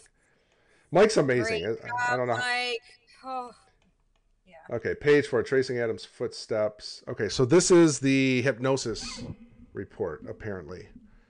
Let me zoom in a little bit so you guys can see that better. Oops. Do it this way. Oh, great job, Mike. Thank you. There we go. Can you read that, Megan? Yeah, you can. Okay. At 6:30, August 18th, Reve Walsh met with detectives at the Hollywood Police Department to provide an in-depth interview regarding the activities of her and her son the day of his abduction. She stated she woke at 8 a.m., Adam woke at 8:30, John Walsh left for work at 9. Between 9 and 9:30, James Campbell arrived at the Walsh's residence and had breakfast with Reve and left at 10. I forgot to say something earlier that I did want to point out.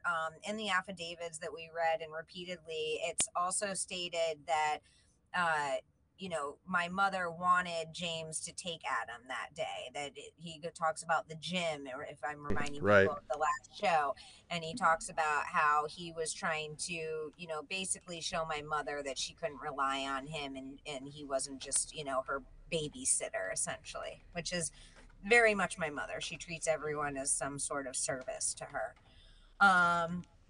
Let's see. She then left with Adam at 11 and went to St. Mark's Lutheran School at 502 North 28th Avenue, which is weird. When we moved to Vero, we lived on 28th Avenue. All right, in Hollywood to pay for... Sorry, that's weird. That is weird. Yeah. Hollywood to pay for Adam's tuition. She said after parking the car, she took Adam into the church office, dropped off a check, and left for the Hollywood Mall. Again, Catholic school, by the way. Arriving at approximately 12:30 p.m. In a subsequent statement on September 10th, she stated she arrived at the church approximately 12:20 before continuing to the mall, where she arrived at 12:35. Earlier, recalling some of the events that followed while under hypnosis on July 31st, Reve Walsh said, and also, by the way, that my mother's birthday is July 24th, and Adam went missing on the 27th. So that's interesting, and they always have a 3-day gap. Reve Walsh said she parked her gray checker vehicle on the north side of Sears. They also kept the checker cab, and I grew up riding in it, so it's kind of weird. She, personally, I'd get rid of the car. I wouldn't move to the town. Sorry, that's where I'm coming from. She and Adam entered the store. Adam stayed in the toy department, and she went to the lamp department. What's it going to say? Yeah. Oh, lamp department. What a guess. Informing Adam she would return in 10 minutes. In the course of in 10 minutes, there's the 10 minutes. In the course of detectives' in-depth interview, Miss Walsh said she had left Adam in the toy department on previous occasions. He would never leave the store to look for her, and he was familiar with the store, having been there in excess of 100 times. Also in the hypnosis session on July 31st, Miss Walsh said after making an inquiry about the lamp with a Sears employee, she returned to the toy department approximately 10 minutes after she had left it and could not locate her son. She searched the entire department and adjacent departments before using a house phone to request Adam to be paged to return to the department store, which that's not the account in other areas. It says she went up to the people and asked them to call over the loudspeaker. And they did call over the loudspeaker, and then my dad goes out sometimes and says that they never did. Shortly after, Reve Walsh came across her mother-in-law, Jean Walsh, who was coincidentally shopping in Sears. Initially, Reve thought Adam might have been with her. However, after learning he was not, she called the Hollywood Police Department at 1:55 to report Adam missing. During the hypnosis session, Miss Walsh did not recall any suspicious people or activities surrounding her or her son, and said her husband and James Campbell were the only ones who knew she was going to Sears that day. August 28th, police met with Jackie Wing, 54, of Hollywood, who was employed as a secretary at St. Mark's. On July 27th, when Reve Walsh hand-delivered a $90 tuition check signed by John Walsh. In this meeting, more than a month after the abduction, detectives asked Miss Wing for her best recollection, and she, scroll, Gino. Thank you, sir.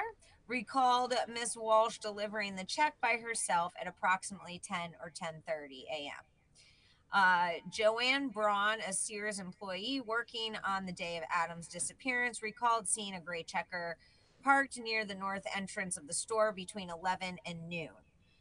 Mrs. Braun also recalled seeing Reve Walsh entering Sears catalog department entrance with a child, presumably Adam. There it is.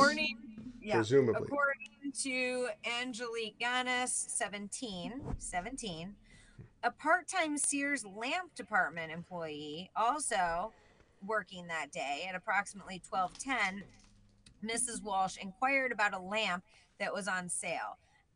Ganis recalled relieving co-worker Betty Gutberlet at noon, up at the top. Waiting on Mrs. Walsh's 5 or 10 minutes later, and Mrs. Walsh returning to the lamp department looking for her son at approximately 12:25. Jenny Rayner, 24, was also working at Sears on July 27th. She was operating the telephone switchboard and the public address system over which Adam Walsh was paged several times. She said at approximately 12:25, she received a call from an in-house on which a woman requested her son, Adam, be paged to return to the department store.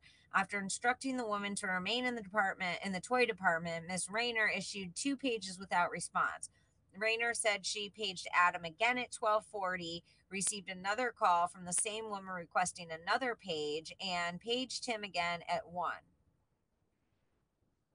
All without response. Sears employee Martha Grube said she relieved Rayner at 1:15 and continued to page Adam until 1:30.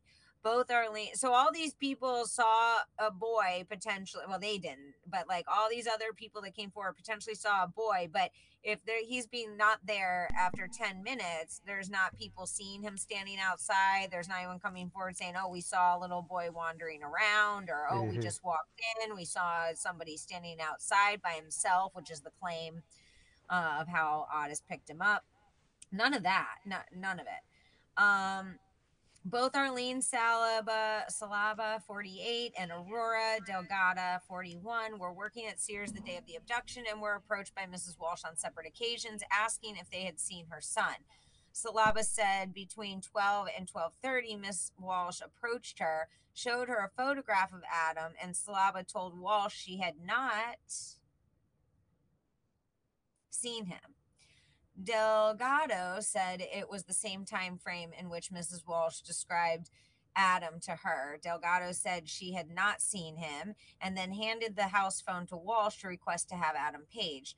Upon being informed of some inconsistencies in stated times, Mrs. Walsh said she may have been inaccurate in her estimates because she was not wearing her watch that day. Again, James Campbell, too. On September 14th, Reve agreed to take a polygraph test, which she passed without signs of deception. That's probably enough for now anyway. We can get into that later, but it's a long document. Thank you, Mike, for sending that over. We will definitely delve into the hypnosis. That was that performed by Matthews?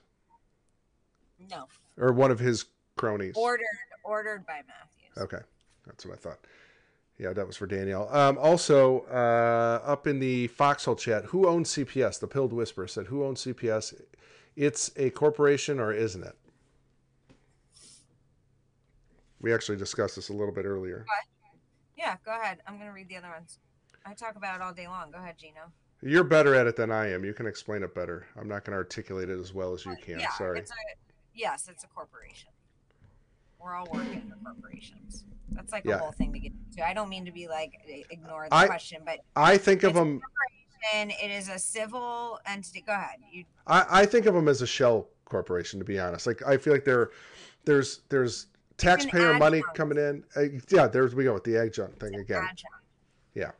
So yes, it's technically, says it's a government agency, but then you can also get, I mean, that gets into a debate too on what you believe, like, state of Florida, is that the corporation, true. Into that kind of stuff. So there's technicalities to it, but yes, when you're making money and everything and you're under a corporate, existence and if you watch, if you watch, that question. It's just, if you watch, she does talk about it all the time. If you watch Rescue the Fosters with us on Thursday nights and sometimes Tuesdays, Danielle does a great job. Sylvia does a great job of the logistics of it all and how it operates, the inner workings of it.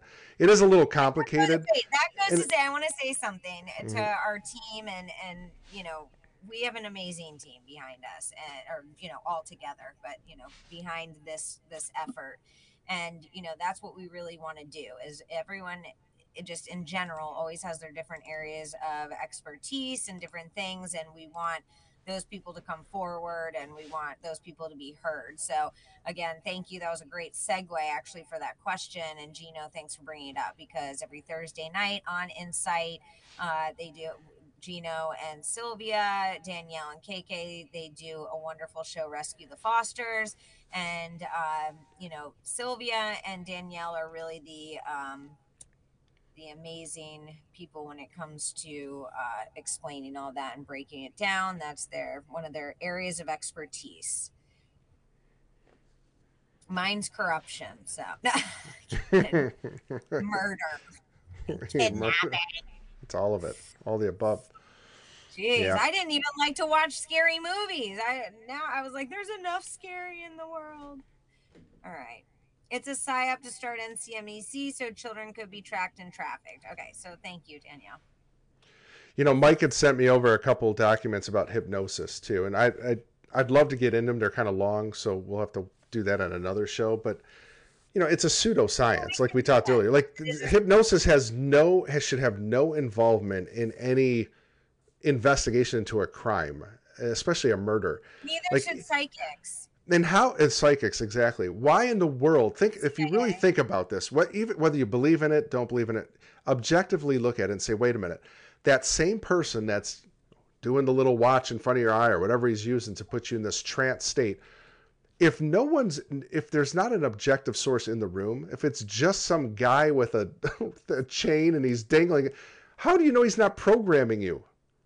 How do you know he's not telling you what to remember? Like this is all magic. It's like you can watch. Look, I could say a trigger word, and maybe when I was 7, I was on a magician's stage, and I could still quack like a duck every time someone says the word 10 or something, right? And I quack like that's how stupid it is.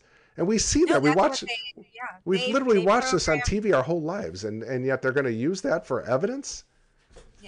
Yeah, and polygraphs too, and 4-question polygraphs. Don't forget, psychics, 4-question polygraphs, and this.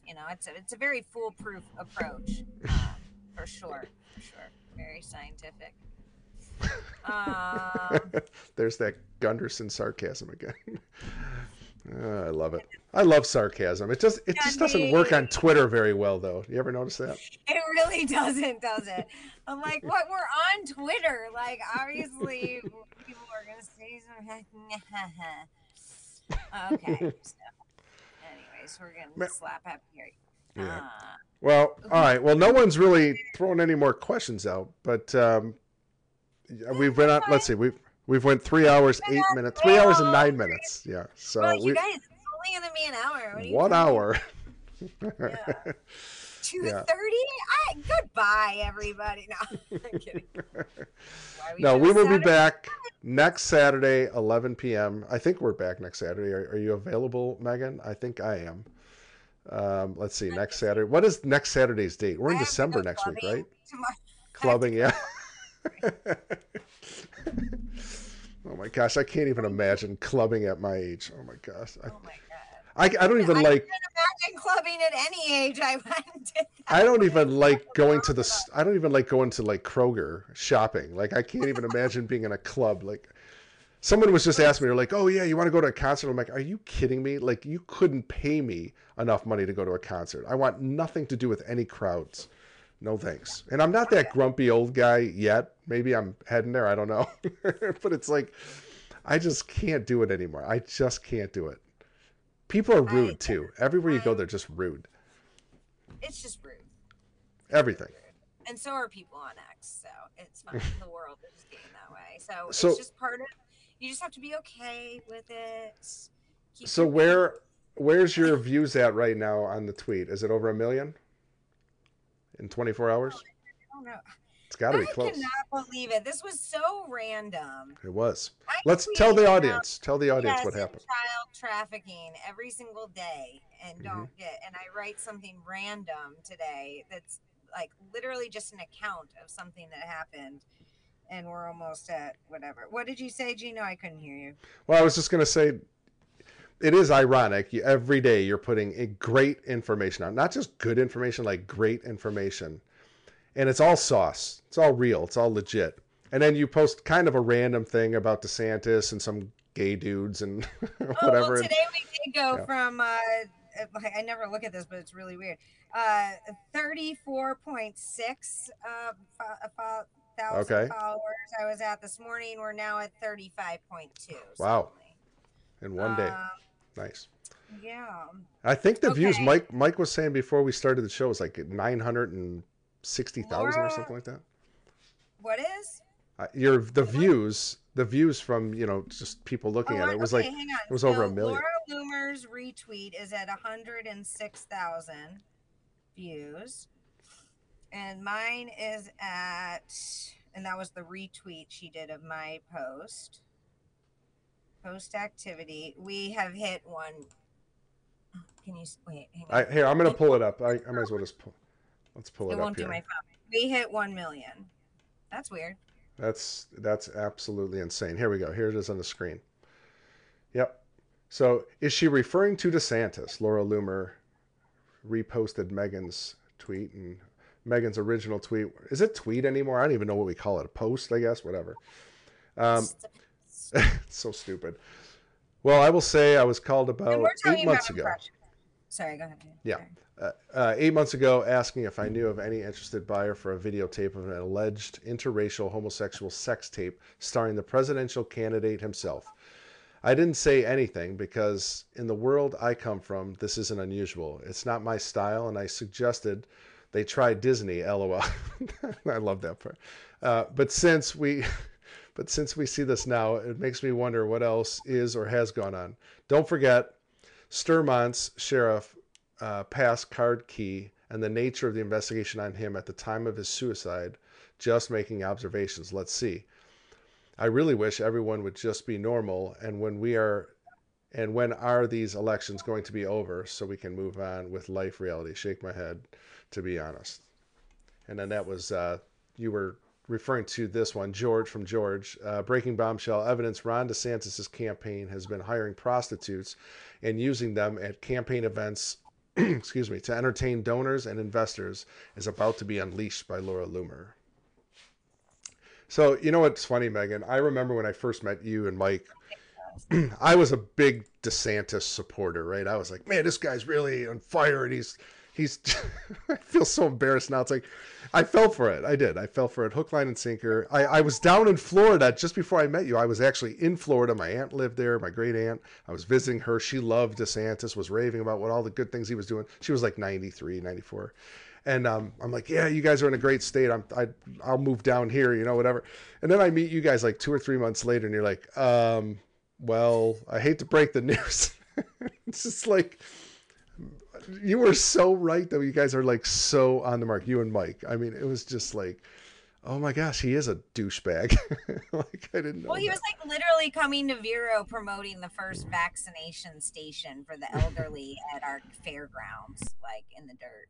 And I actually went there, not when he was there, but I actually did stand out front with several of our other my other mothers, and we held signs to try to, maybe warn people not to. It was literally like watching people drive into the concentration camp. And like, it was all the old people from the beach. So it was like all the rich, nasties, and they're like literally flicking us off and stuff. It was hilarious. God. I mean, it wasn't hilarious. It was very sad.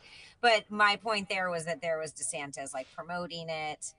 You know, kids were still having to wear masks. A lot of the stuff that was put out nationally as happening was not what was going on actually in Florida. And that's what made me start questioning. And then I was very hopeful, you know, when my children went missing, you know, that obviously who I'm supposed to actually, who essentially owns your children once they're taken into custody, which is false imprisonment, by the way, and it is making them wards of the state. Wards so of the they're state, juvenile absolutely. wards. And then they're put in a system, and who technically owns the children when that happens is your governor. So I went directly to the governor. A lot of people across this country took time and called the governor's office and have been very gracious and simply asked for meetings with us. The media department called us. They acted, you know, grabbed their chest. Oh my gosh, no, we didn't know. Send this stuff right over so we can cover it, we can address it. And then ghost, we have recordings of that. We have documents of everything. So I have emails. I wish I could say different. My favorite one was, my favorite email was when I said they sent a generic thing back or something. He says, sorry, we don't respond to people not from Florida, like not civilians of Florida or something like that. And I'm like, so children don't matter? Like that, it does. Yeah, like, and so because I'm from a for different state, that doesn't matter. Contact me if you're out of Florida. I'm running for president, so but I stupid. can't. And you know what? If you can't address my main fundamental issue, I would say this about anyone: if you can't handle issues in your own state, how are you going to run a darn country? So, you know, there's just too much for me around DeSantis. Okay, McBray is said, did you guys see the exposure of a supposed sex offender offense on Tim Ballard, or is this a fake?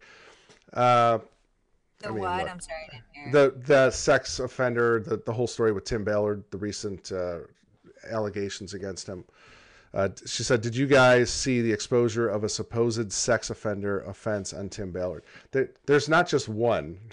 Yeah, there's several. Yeah, there is a recent one that came out.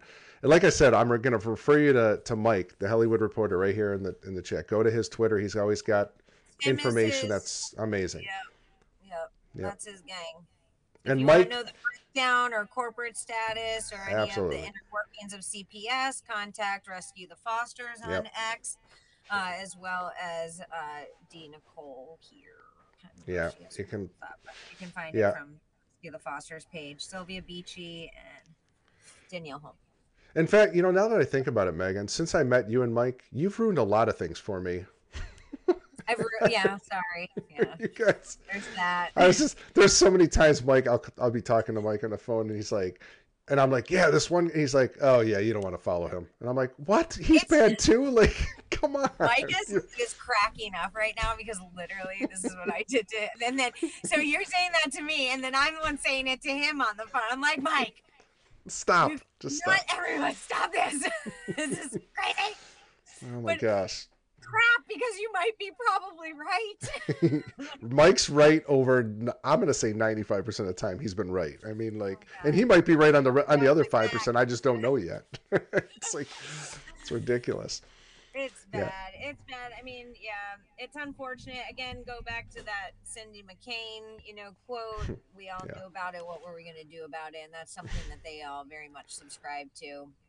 And a lot of people are subscribing to that across America regarding CPS and domestic child trafficking. So are we going to be a Cindy McCain and elite nasties, or are we actually going to be the people of America and start using our freedom of speech and, the money that we give these people to take our kids and to control us? And actually do something about it. Mike gave you an answer, and it's not a thread in Twitter. It says Ballard sucks. So that answers it for you. That's all you all need nice to and know. simple. Yeah. Nice and simple. Yeah, love you, Mike. No, everyone seriously go over. Ballard does suck. It's really, it's sad. And also just, I guess from my background and stuff, and also I'm big into like watching body language and like demeanors and, stuff like that. And I mean, how Tim Ballard has gotten away with that kind of stuff is a wild thing. I know. I mean, the guy is a psychopath. Yeah, it's crazy. And that's the first time you've heard me say that. So there. Mike, I should have did this a while back. Here you go, everybody. The Hollywood Reporter at Mike Wolfpack 100. Mike, you need a better tag than that. At Mike, you're cooler than that. Come on. It should be at the Hollywood Reporter, shouldn't off it? Of there. We gotta get that wolf pack off Yeah. of there. No infiltrators. No, okay. Okay. No, great account, great threads over there. You'll love it. Mike, Yeah, we awesome. started doing True Hollywood Stories. We did like 2 or 3 shows together, but then Mike got real busy and some other things were going on, and those were fun. I love doing that because we were starting to get ready to expose a lot of stuff going on in Hollywood. So if you don't know, Mike was a 25-year veteran in Hollywood. Yeah. Successful Well, shows the and show left a is successful career. Sorry, bud. I'm so No, sorry. no, you're fine. But I was going to make a sarcastic comment that the show is called Reexamined. So, we can definitely make Mike come on and move into some of that content once we start getting this Adam stuff out of the way. Yeah, Mike's amazing. Everyone go follow Rescue the Fosters. Everyone go on Insight on Thursday nights. Watch Rescue the Fosters with these amazing people. You're blessed to have these people taking the time to give you the information. Tuesday nights, 9:00 on X Spaces is the Hollywood Reporter and myself. Talking about who is really trafficking our American children and families. Here is Rescue the Fosters. Thank you, Gino. Rescue children, keep families together. Look at beautiful KK and Sylvia. So cute. There's Sylvia. There's KK. Amazing stories, amazing work. Everyone get your butts over there and support them. Get involved. Donate if you can. All that good stuff. These are amazing efforts and real efforts being made. And we aren't flashy, guys, so. And we're not clickbait. Let me put that out there. We're not looking to be, I got to be careful. We're not looking to be titled with any, got to be careful. I don't want to, we're just people trying to do good things and save families and get Meghan's children back where they should be. And that's our goal. Our objective is to save the American family from this evil empire that is stealing children out of loving parents' homes. It's not most of the abductions. Look, Meghan gave you stats earlier. If you just joined us, rewind, go back to the beginning. She was giving you some stats about what's actually going on. It's not what they're telling you. It's not all these abusive parents. They just hate their kids and they're beating them into submission and all. It's not that. I used to believe that. I had to get red pilled on that. I didn't know any of this stuff until about 2.5 years ago. So, but once you know and you see it, you need to be proactive. You need to do something. And it doesn't mean you have to have a podcast or a space or whatever. If you're good at that, great, do it. But you just need to be active in your community. Don't do that.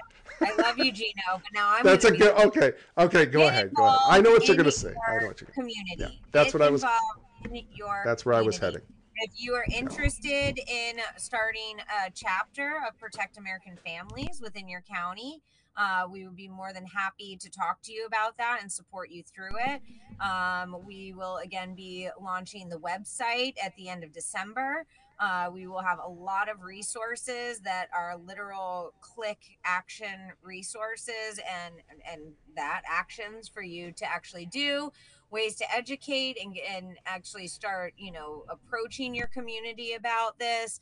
What you can do if you have a skill or different things that you want, think would be of value to this, mission or to these issues, all that kind of stuff. We've got some fun campaigns coming up and things for the nation to participate in. So we're really excited about that. But if you would like to start or are interested in starting a chapter of Protect American Families in your local community or county, please reach out to any of us. Anyone else that you reach out to will let me know. And we will add you when we start getting, I'm going to do a little kind of blurb, not training, but kind of like a video series, if you will, for people that are interested in what they can start doing. And then we'll move from there with, chapter presidents and things like that. So if anyone's interested, please let us know. Again, Tuesday night spaces, Twitter. I'm going to be on Wednesdays I'll have to look on my X space for my Wednesday show. That's Wednesdays at noon. I don't have the information in front of me, like for links and stuff, but you can find me on that. Also, if you appreciate the work that we do here and want to, support us as an angel supporter now, obviously when Protect American Families comes out officially, we will have ways for people to donate regularly or donate with tax deduction and different things like that. Right now, we are raising funds for those initial costs. We had amazing people, 2 weeks ago, raise the funds for the paperwork to establish the nonprofit. And we are doing this every step of the way with the people.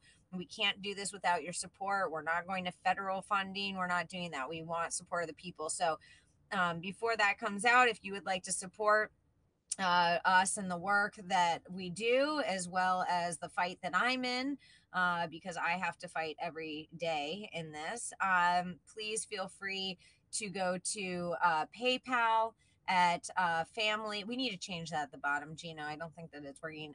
Family Farm and Faith, spelled out AND. So Family Farm and Faith at gmail.com. Also, Cash App is, the $M Walsh Consulting. And so we will be obviously switching all that over, but now we do need the initial donations to keep, developing this and to establish it for everybody and to keep me able to do that. So, right. And we need Meghan's voice. Meghan's case is so critical. That's why we're going over the whole Adam thing right now. I mean, this is the thing that busts the whole thing. This cripples the pyramid. It topples the pyramid. And it's so important, and no one will touch it with a 10-foot pole. We've tried media. We've tried politicians. We've tried every avenue that, it's a grassroots thing, unfortunately. No one else will pick this stuff up. God has planned, though, Gino.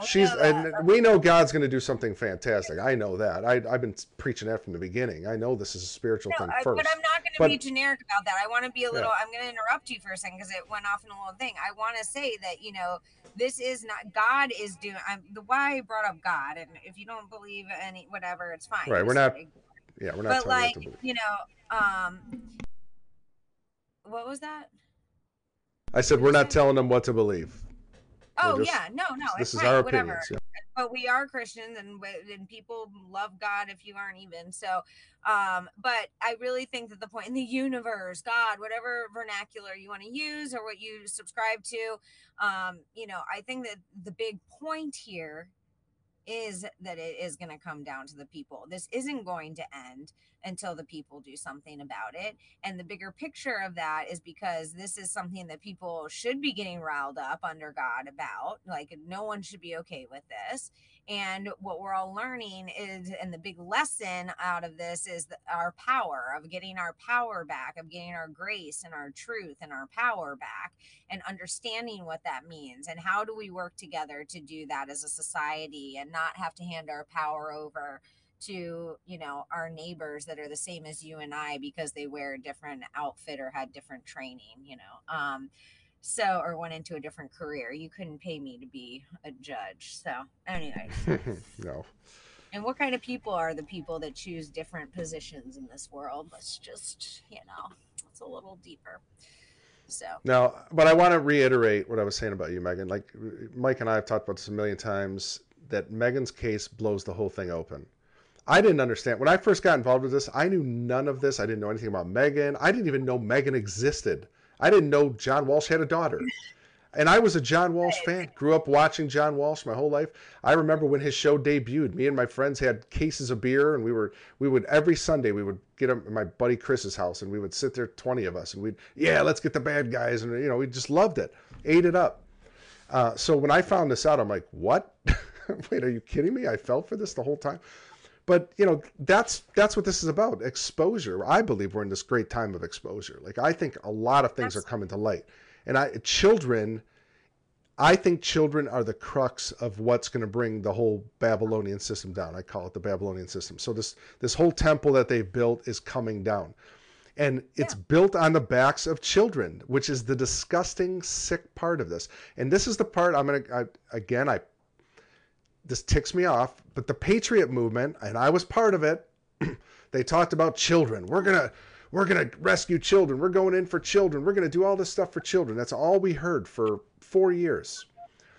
And I haven't seen that. I mean, there's a few. Yeah, of course, there's a few patriots out there doing good work and doing some. Not enough, and especially men. If there's not enough men in this movement, I can tell you that. Men should be. I thought men were providers and protectors. I don't know where we're at. I mean, come on, guys. Like, we need you. So mortified. We really do. And I love men, and I know there's that sounds weird, but I appreciate that, and we need good men. That was another thing that I'm mad about, and I haven't had time to look into it, so I'm speaking very off the cuff. Maybe people can be mad, but another thing to look at is the rise of this fathers' rights movement and what the intentions are behind it. And it's not saying that the fathers involved in it aren't well intended, because most of them are, and they have valid reasons, and child support goes into Title IV and what we all talk about, and how this is operating. So it's not to negate any of that. But what's happening is that when you look at the timing and the approach and who's involved and how it's panning out, it's literally just creating, we've got division with race, we've got political division, we've got everything. So how can we divide and create division between mothers and fathers? And that just makes our children more susceptible. So part of the Better Ways campaign and Protect American Families, and we will be working on projects for that by bringing in real expert, real people that have experience, have firsthand knowledge as well as education in this, but to really give some kind of help and support within co-parenting, and what that looks like in a healthy situation, and just and lobbying for better #BetterWays. Yes. Yeah. We need to, if people can start using #BetterWays when we're talking about CPS stuff, that would really be a big deal. It covers a lot of aspects of it, and it really gets to the point. There are simply better ways for us to be handling these situations. And when they're actually real, we're up into the 70s and 80% of removals of children being unfounded at this point. And that's nothing but trauma to especially the children and the families. So there's better ways. Just Sorry, you're I hit the wrong muted. button. Just like on November 28th, go to Women Against Registry on X, go register for their event. Please look at their information. It is a little hard, when you've been programmed a certain way, or you hate people that touch children like I do and stuff. It is you have to take a second, and then you have to say, no, I really want to see what this is about, because their intention is to truly get rid of things that are hurting people, and to really bring forward ways to actually address the issues. It's just hard numbers. When you throw the numbers out, I mean, it's easy to gloss over numbers because we see numbers all the time, right? I mean, there's fake stats all over the place. These are hard, real numbers. I mean, you can check them out. And these numbers are failure, utter failure. 70 to 80% is not a B plus. We're talking like complete failure, an F. And they are like businesses. Gunderson So said, it's failing businesses that are trading and profiting off of our children. So you have to say it was designed. Yeah. And Sylvia says it all the time, and Danielle does too. And I know you've said it too, that it's designed this way. It was built this way. That's what Gunderson was talking about. It was never meant to rescue children and save families and reunification. None of that. It was about making a whole bunch of money, billions and billions of dollars, funding almost pretty much all 50 states. And that's why none of the governors will touch it. I don't care if they have an R or a D after the name. It doesn't matter. It's a huge It's funding grip. their budgets. It is. We did it. And, Sick. Here we are. Sick stuff. I think I would like to know how the Dahmer thing, how does he come into this in scientific evidence that they so-called have? They have, for Dahmer, they have no scientific evidence. For the whole thing, they don't have any scientific evidence. And how the Dahmer thing, well, we kind of touched on it. You can look at Justice, Frustrated Witness is the book. JusticeForAdam.com is Willis Morgan is the gentleman. He has done amazing work. He risked a lot to get and fought for with Greeland. Greenland's another one to look. Broward Bulldog or Brevard. Is it Broward Bulldog? Broward Bulldog is Miami. Greeland, but Willis Morgan was the one who says that he, spoke with and had an encounter with Jeffrey Dahmer that day in the mall. And of course, we know through the documents and stuff that Jeffrey Dahmer did live and work nearby to the mall. And my father had written a letter to the sheriff asking him to look further into Dahmer. Dahmer's father said he thought he did it. But there's a lot behind that. Again, no one is looking into Dahmer's past. Like, you guys, everything that affects you later in life the trauma happened between the age of 0 and 7. Like the things that come up later. And so we have to be looking at family upbringings and not to take kids, but to understand things, right? And Dahmer's father is not this saint that he, puts himself out to be. That's for the book. That's for money. That's for the attention. That's because they're paid opposition. So, and I'm not saying that, again, Willis or, the whole Nothing thing, against Willis, yeah.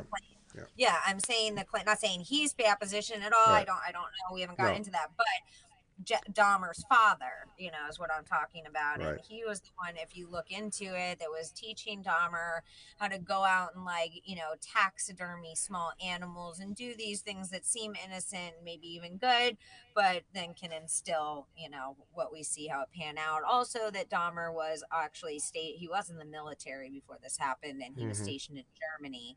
And his roommate there has come out. He has scars on him, and he has horrible, worse than PTSD and everything, talking about what he endured with Dahmer as his roommate in the military. Then Dahmer's released from the military. He's given a very project paper clip scenario where pick where you want to go. I think he picks Milwaukee or wherever he's from and returns some of his stuff, and then he goes down to South Florida, and he's down there working at a sub shop. In the vicinity of the mall. He was known to not go to work on Mondays because of his drinking problem, and this is what they say. And so, that's how they bring him in. And then with Willis saying that, I saw him there. And then, of course, again, last year we've got the Dahmer movie come out. Then we've got the FBI guy saying stuff about Dahmer and killing Adam. Again, FBI. And I do want to say, Megan, Willis Morgan he's made a great contribution to this. I mean, this right here, I mean, he's literally compiled just an unfathomable amount of information over the years, and a relentless pursuit of the truth. And, we disagree with the Dahmer thing, but who cares? That's what this show's about anyway. We're just trying to get our points of views out. He and I, when we talk, that's what we talk about. I'm like, Sure. Willis, he wanted me to check out. And actually everyone can go find, he did do a new, either an updated version, extended version, or he put out another volume, I can't remember, of Frustrated Witness, which you can find, there you go, on his site. So he added things and has re-released it. If you happen to buy it or read it, please also leave a review. That would really help him out a lot. A complete story of the Adam Walsh case and police misconduct. So that's another thing I want to go into in a show, and I want to take it from his work because he really did incredible work describing, especially the Miami Homicide Department, what the atmosphere was, and just going after getting the records. I mean, going after the records and trying to get these things released to the public. I mean, that's no easy task.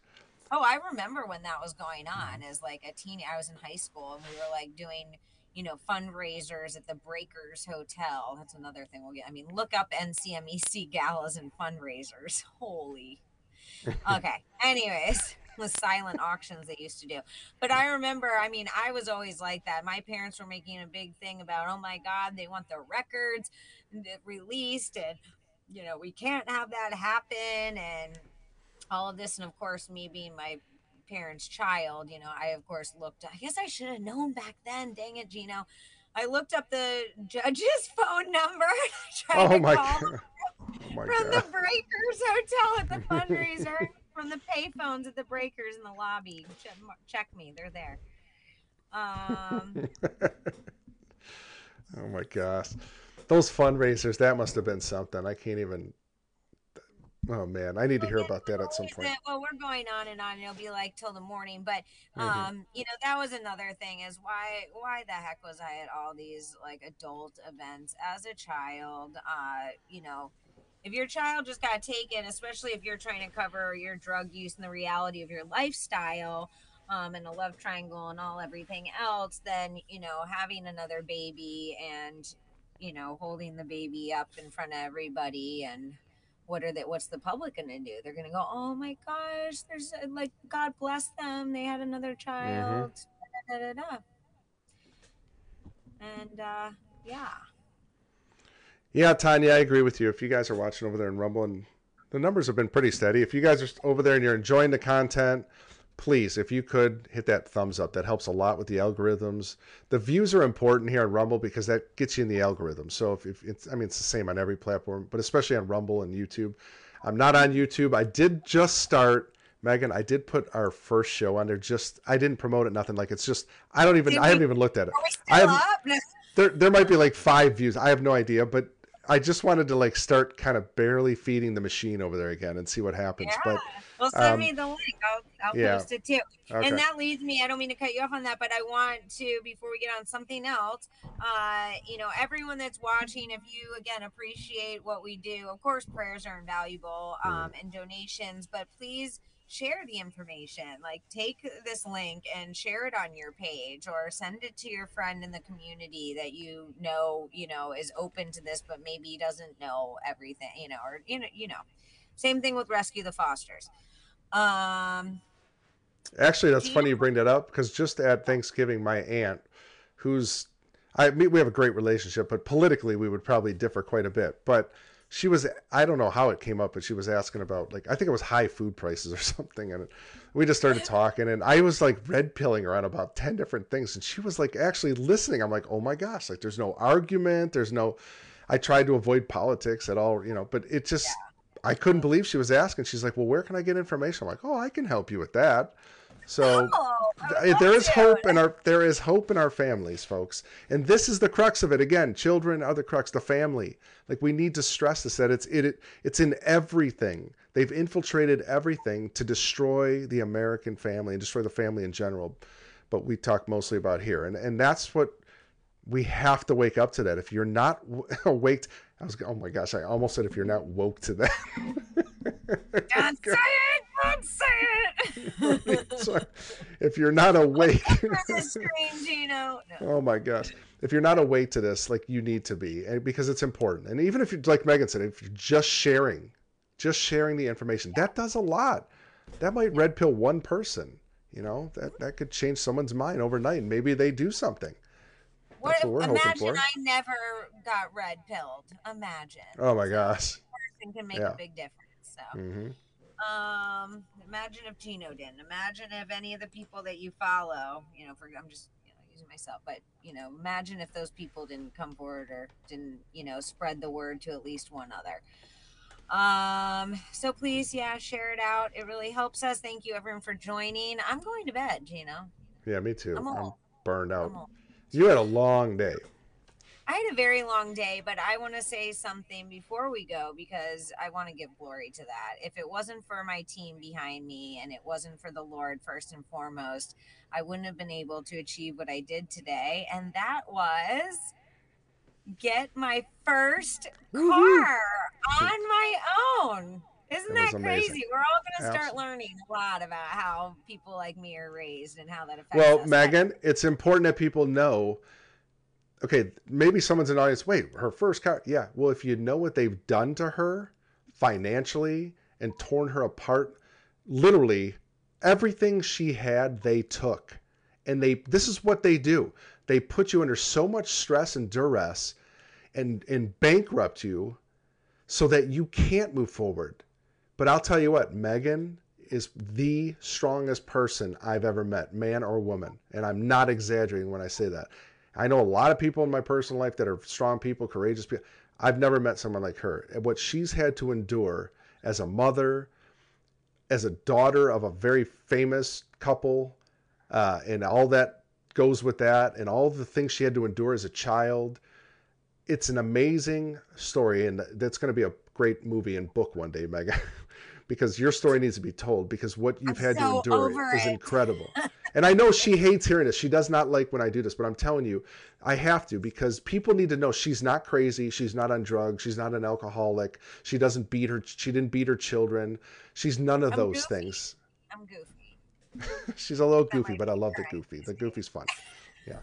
Well, you know, when you've been through, I think a lot of people also maybe misread, and I'll say that out loud.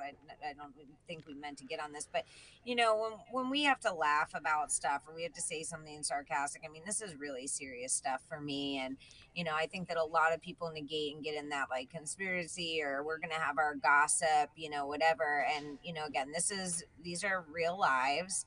And, you know, it might be funny to some people, but it really is real. And we're not being crazy about stuff. There are people more than myself going through this and literally being hunted every day. We cannot get work. We cannot get cars. We cannot get housing.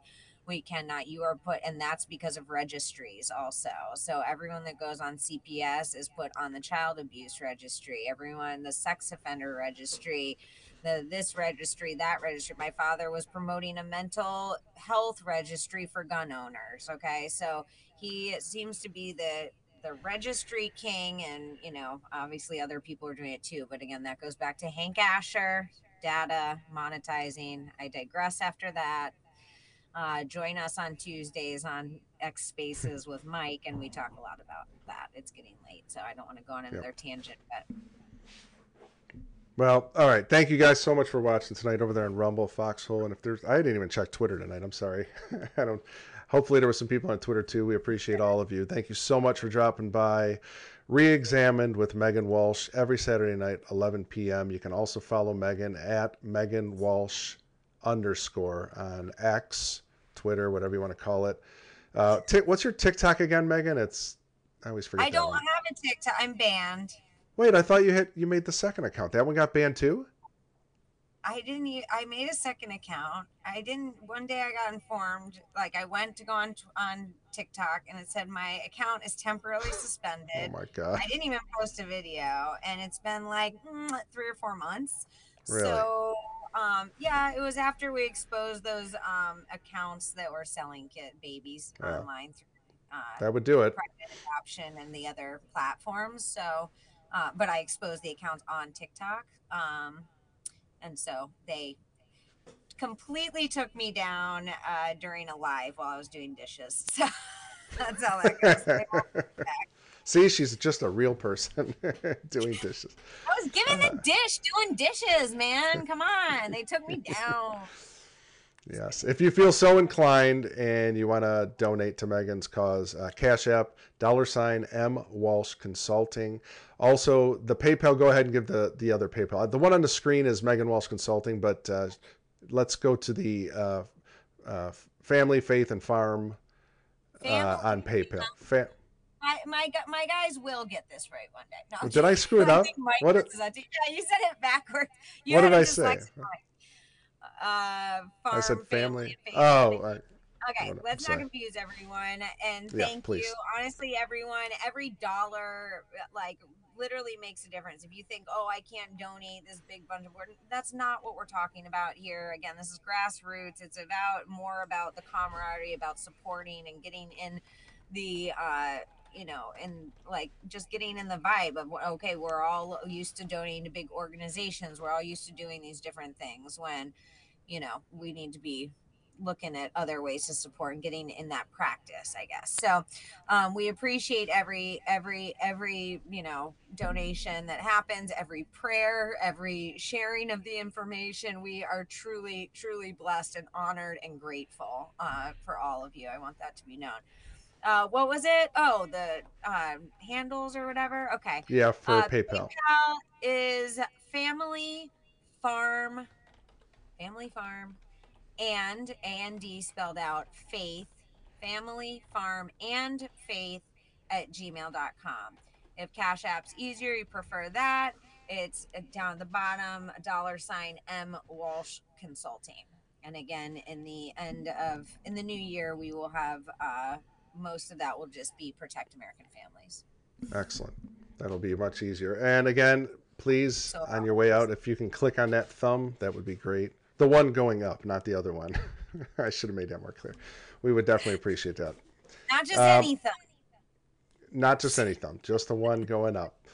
We love you all. Thank you so much for joining us. Have a wonderful weekend. If you want to join me tomorrow, The Blender, right here on Insight Channel, 9 o'clock. It's a fun show. It's mostly Christian-based, but we kind of expose fake Christians. It's fun. But tomorrow, a special guest host is coming on. Danielle will be hosting with me because my co-host Mike in Texas couldn't make it tomorrow because of the holiday weekend. But I said, you know what, Danielle loves the show. I said, Danielle, you want to just like host me? It'll be fun. So we're going to do I'm going to do dad jokes. She's going to do mom jokes. So that should be fun. So we're going to do that tomorrow at 9 o'clock. Yeah, it'll be fun. It'll be fun. So, all right, guys, love you so much. Have a great night. God bless. Meghan, awesome show. Great information tonight. Love you, sis. Thank you for you, as always, and God bless everyone. We thank you very, very much, and we'll see you next Saturday. And interact with us before then. So have a good one, y'all. God bless. Have a blessed night.